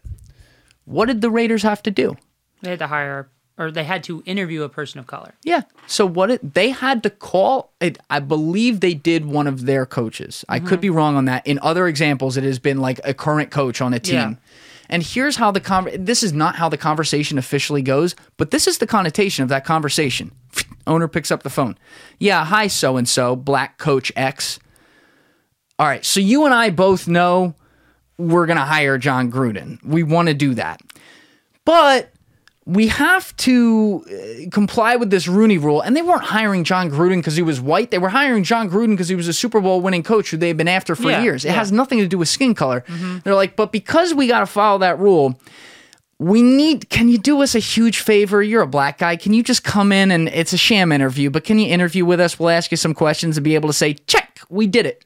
Yeah. It turns that guy based on the color of his skin who might be a great coach, might be a terrible one. No idea. Doesn't matter. It turns him into a tokenized object. Yeah. And to me, this is just one example, right? I believe that the majority of situations support what you're saying, which is that the institutions in America favor the party in power, and in this case, the party being like white, right? Agree with that. What we need to look at, because I always look at slippery slopes, we talked about it on other things, is where are we letting that happen to where it goes so hard the other direction that not only do you have quote unquote whites losing, everybody loses. To me, the Rooney Rule, everyone loses. And by the way, I think we have the least number of black head coaches in the NFL in like 15 years right now. I mean, it's like disgraceful at the end of the day. And if you look at I talked about the distribution of white coaches to black coaches. I believe, and we'll check this after, the distribution of black head coaches to white head coaches, that percentage is lower than the percentage of black overall football coaches in the league to overall white coaches. So you have fucked like the standard. The standard should be if you wanted to have the equality of outcomes, the standard should be at least at that level of what is the number of blacks to whites. So we've like defeated the purpose with a rule that I don't think was created to defeat the purpose. Yeah, I think the rule was put in place because when there was none. I think it accomplished it accomplished a lot in the sense of that it gave access to the institution of being a head coach and assistant coordinator. Maybe it has outgrown that. Because I think that like if a coach is a person of color and has the chops, has the record, they'll get the interview. Whereas when the Rooney Rule was made, it didn't matter how good of a coach you were, you probably weren't going to get the interview.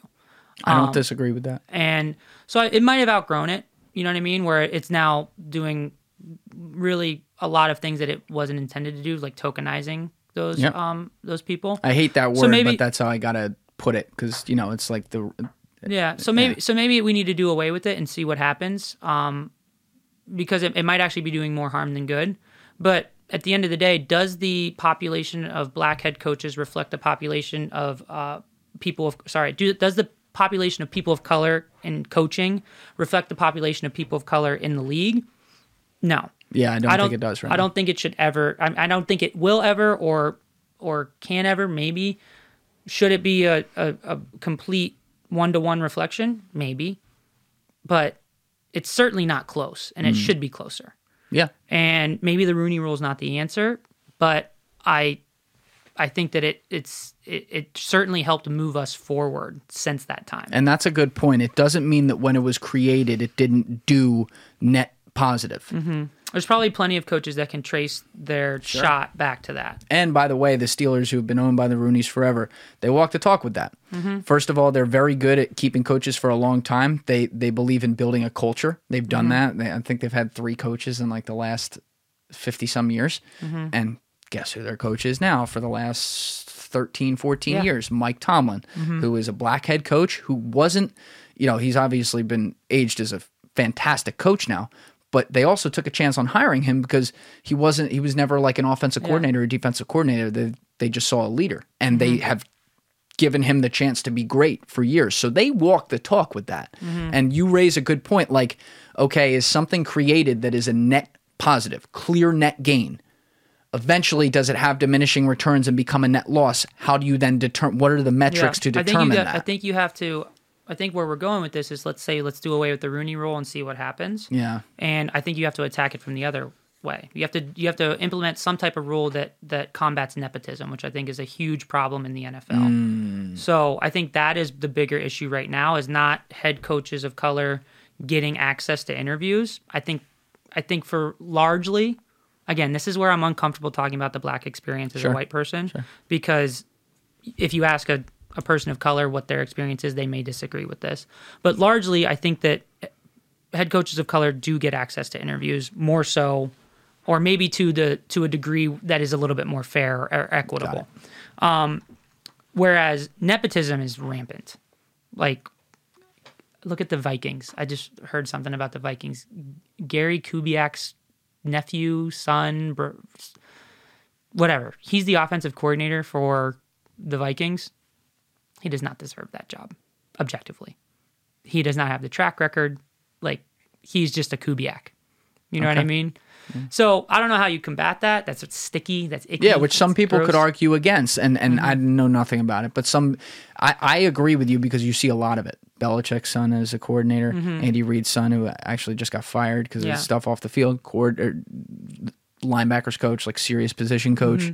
So yeah, I agree. And then again, it's a case-by-case basis. Do some guys have the track record? That one I don't know. Other guys I could say, I don't think he would have ever had that if he didn't have X last name, So it's an interesting conversation. We could do a whole podcast on it, but I think you spoke on that very, very well. I know obviously like it hits close to home because of what you do every day and who you do it with and your student population and understanding that. So, to be able to speak clearly on it and speak to somebody like me who's not in that environment and have me take it like you coming from a good place, I think is a very good result for you. So the thing is like, one of the reasons why I love teaching and my school specifically is I think we do a really good job of giving our students access to networks they otherwise wouldn't have access to institutions they otherwise wouldn't have access to. So we have students that are going to schools like high profile, like private schools like Penn Charter, etc. But like we also have students going to like vocational schools, which I mean they probably would have been able to get there without us, but behind them, they have the network of us, which is essentially the Episcopal Church, the network that we have access to, they have access to. We take plenty of field trips. We partner with mentors and everything. So that is a big deal, I think, in education. And our public schools aren't giving access to that type of thing to students of color. Even in like the great public school systems, they're not doing that. Maybe they're doing it, but they're not doing it well. And yeah, so I don't know where I'm going with that. Yeah, the whole thing. It's kind of, well, you're stating things that I think are backed up by serious evidence. Yeah. That's what it is. It's the reason why I do what I do. And I think why I'm pretty bullish on my school.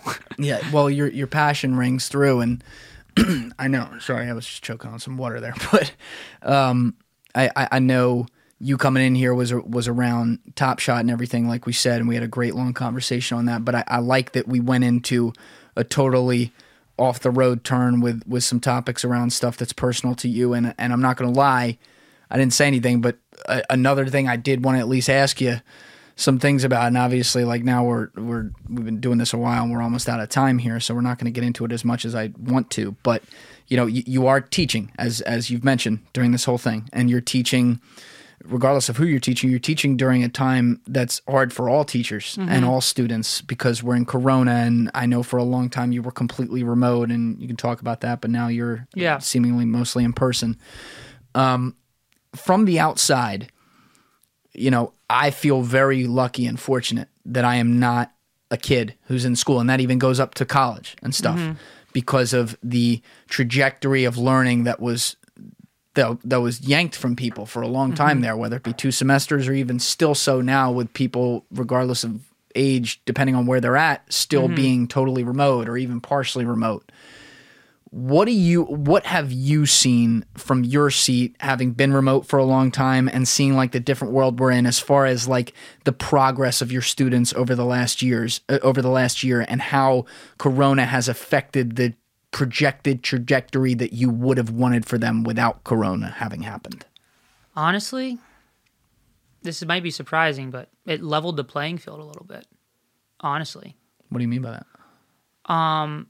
So there's an education gap where my students come into 4th grade at my school 2, 3, 4 grade levels behind in reading and math, right?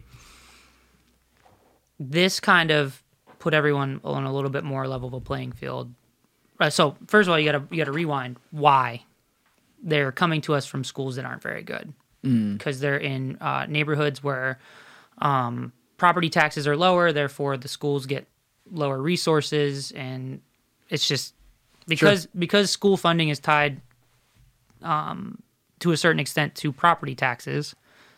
Areas that are desirable to live in have better schools. And it kind of is like a positive feedback loop. Yep. If you have a good school, people are going to want to live there. They'll pay more taxes or whatever. They'll buy more expensive homes, which therefore can be taxed more. That's my understanding of it. So because of that, they're coming to us from not so great schools, right? And when Corona hit, everyone went to a virtual school, which kind of eliminated some of the advantages, right? So our school is actually doing really well. Like, our test scores are phenomenal because we did COVID learning very, very well. And I think that we're very unique in that. So I might not be the best person. Just we have resources. We were able to buy every kid a laptop like right away. We were able to do online learning and have a schedule that was basically the same schedule that they would have in person, just all virtual. And you didn't see a big loss in retention through that? So the end of the school year last year was rough. They basically, like, we weren't able to do much other than we had them come to the school like every day if they could, maybe once a week, to like get food and check in and just say hi.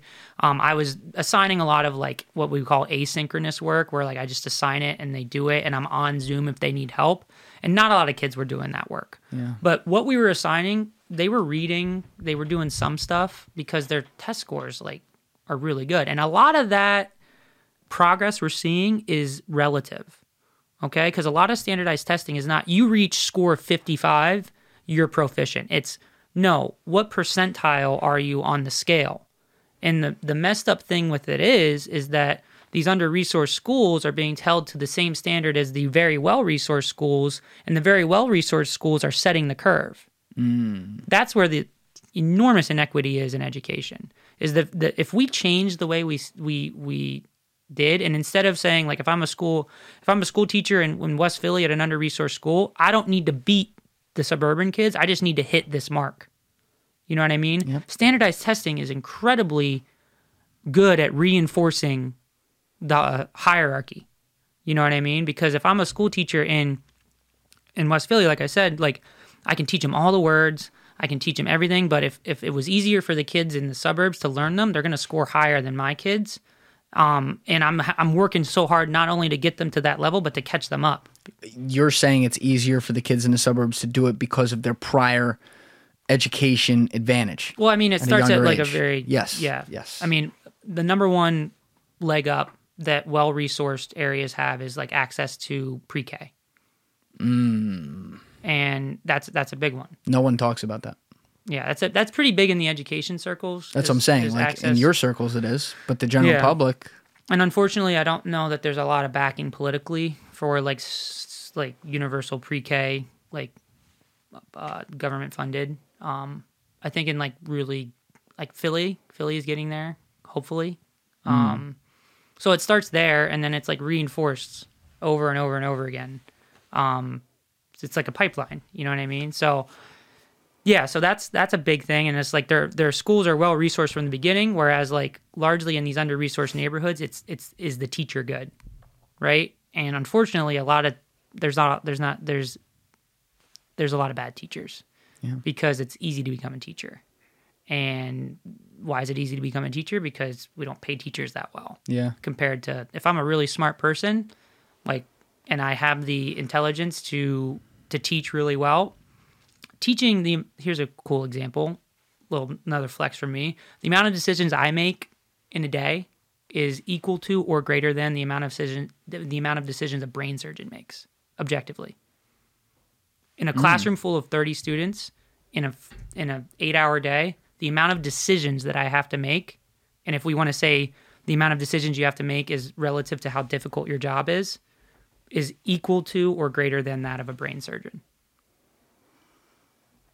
And that's a loaded one. And the amount of decisions I'm making are maybe a lower stakes, but it depends on what you define as these are lives. Yeah. You know what I mean? I should bring you in here and do a whole separate podcast on these topics, because we would just go off forever.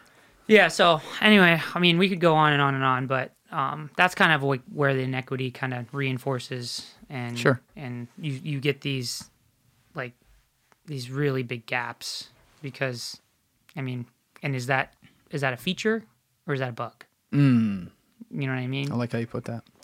Now, you mentioned, though, that in your particular situation, it appears as if COVID has been more positive than the average school or the average student. Yeah. Okay. Because, like I said, all of that inequity, like those fancy computers that they get, like my school was positioned to give that access, right?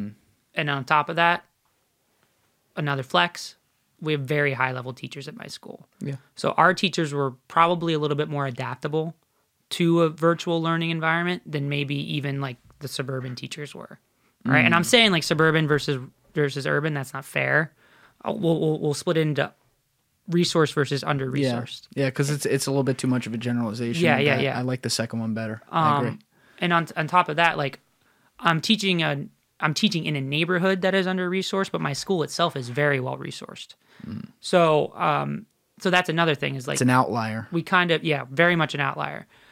So we kind of cut out that variable, right? And then you bring in another variable. Okay, all of a sudden we're all virtual. Okay, who's best equipped? Okay, so if I have the same resources as middle school B, and middle school B is teaching in a more well-resourced neighborhood, okay, we're going to see who's the better teachers, right? So our test scores say that we are. You know what I mean? And it'd be interesting to see the data between like a public school in an under-resourced neighborhood versus a public school in a well-resourced neighborhood. I don't know if you would see like something like the test scores kind of stayed where they were before COVID, or it got worse. Everyone dropped. Yeah. Did the well-resourced public school drop more or less?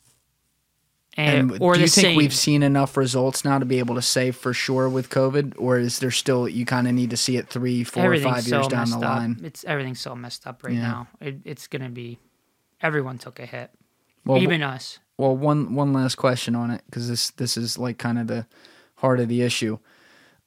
There's been a lot of controversy around how especially in the public sector schools, how governments have decided local governments, whatever, what schools are open, what the schedule is, remote versus in person versus all remote, all in person. And assuming your situation is more of an outlier, there has been a large net loss in the public school sector, it appears, and we need to see data down the line here, in net learning and net productivity and therefore net education over the last year or so. What have your thoughts been around how, with Corona, this unprecedented virus that until now didn't have vaccines, highly contagious, whatever, what were your thoughts around, in retrospect, how the government handled it with shutting down schools, and then also, even to this day, in many cases, not reopening them and not doing it at capacity? I think it's a really hard problem to solve. We were able to solve it faster than most because we're small and well-resourced. Enough time has passed where our government, local, national, should have figured something out. It is one of the biggest things I think future generations will look back on us and say, they opened up outdoor dining before schools. They put money, time, and effort into opening up X, Y, and Z before schools. Doesn't matter what it is, before schools, because it's essentially, when you're layering restrictions, you got to layer them in a way that covers up all the holes. Okay, it's like Swiss cheese, right? As we get vaccinated, as you start to pull off layers. So one of those first layers that should have been pulled off should have been schools, and it wasn't. And that's a problem. It shows that we do not value education as a society. I'm biased on this because I have some cousins who I'm close with who have been teachers for years, and they're very, very much like you. They're very, very informed on this stuff, and they've been talking about it for years. And so I could see from the outside that there's a lot of broken things in our education system. If you just take a glance, like just a basic high level in the air glance, you can see it.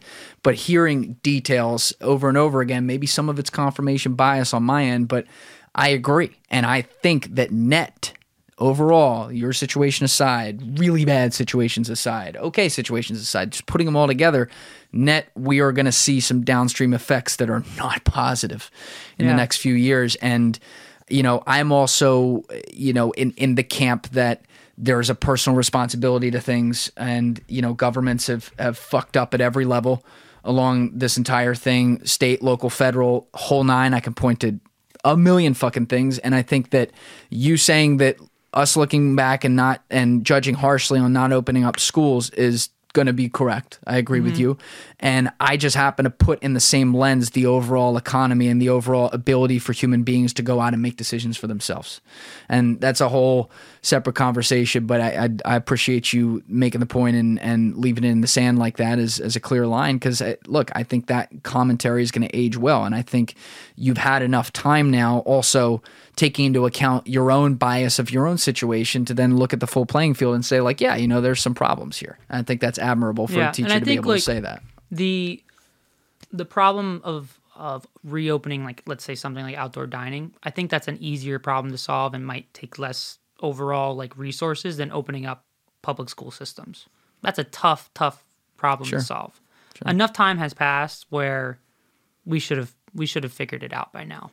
No one wants to be the first, Nick. No one wants to be the first to get sued. And also on top of that, like, I mean, it takes a special kind of person to teach during a pandemic in person without being vaccinated. But to me, like, if you're in it for the right reasons, like, this is very much an opinion. If you're in it for the right reasons, like, I not once, like, thought about that. You know what I mean? Good for you. Like, even the risk involved is like, it's like, I mean, even if the risk was high, like, if the opportunity is there to, like, be in front of the kids and teach them, like, that's part of why I took up the profession. You know what I mean?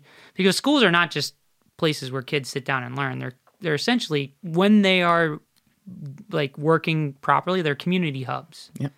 And it was me it would have been a no-brainer to just open up community hubs and have those be, like, areas where kids are getting their meals and stuff like that.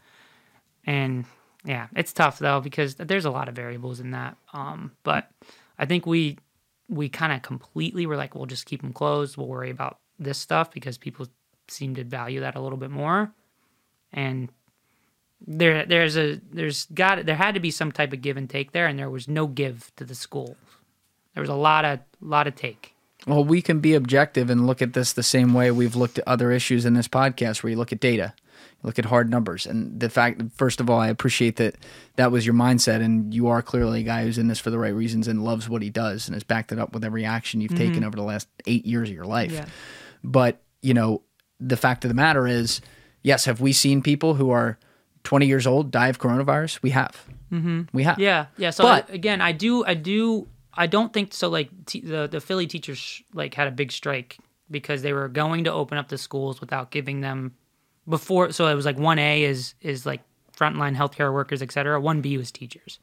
Well, there's a difference too between the 65-year-old teacher who's maybe a touch overweight and you. Mm-hmm. That's my point. Yeah. You and your kids. If I want people getting corona, I want you getting it because the data shows me you are, in all likelihood, minus comorbidities and stuff, you're going to be fine. Yeah. What I was getting at is like the teachers striking. I'm not saying they're bad teachers. They're in it for the wrong reasons, et cetera. Like I think that they actually got some stuff done. Like CHOP is vaccinating like basically all Philadelphia public school teachers. Oh, that's awesome. So there's like a pipeline right there. So they got something done, which I think is good.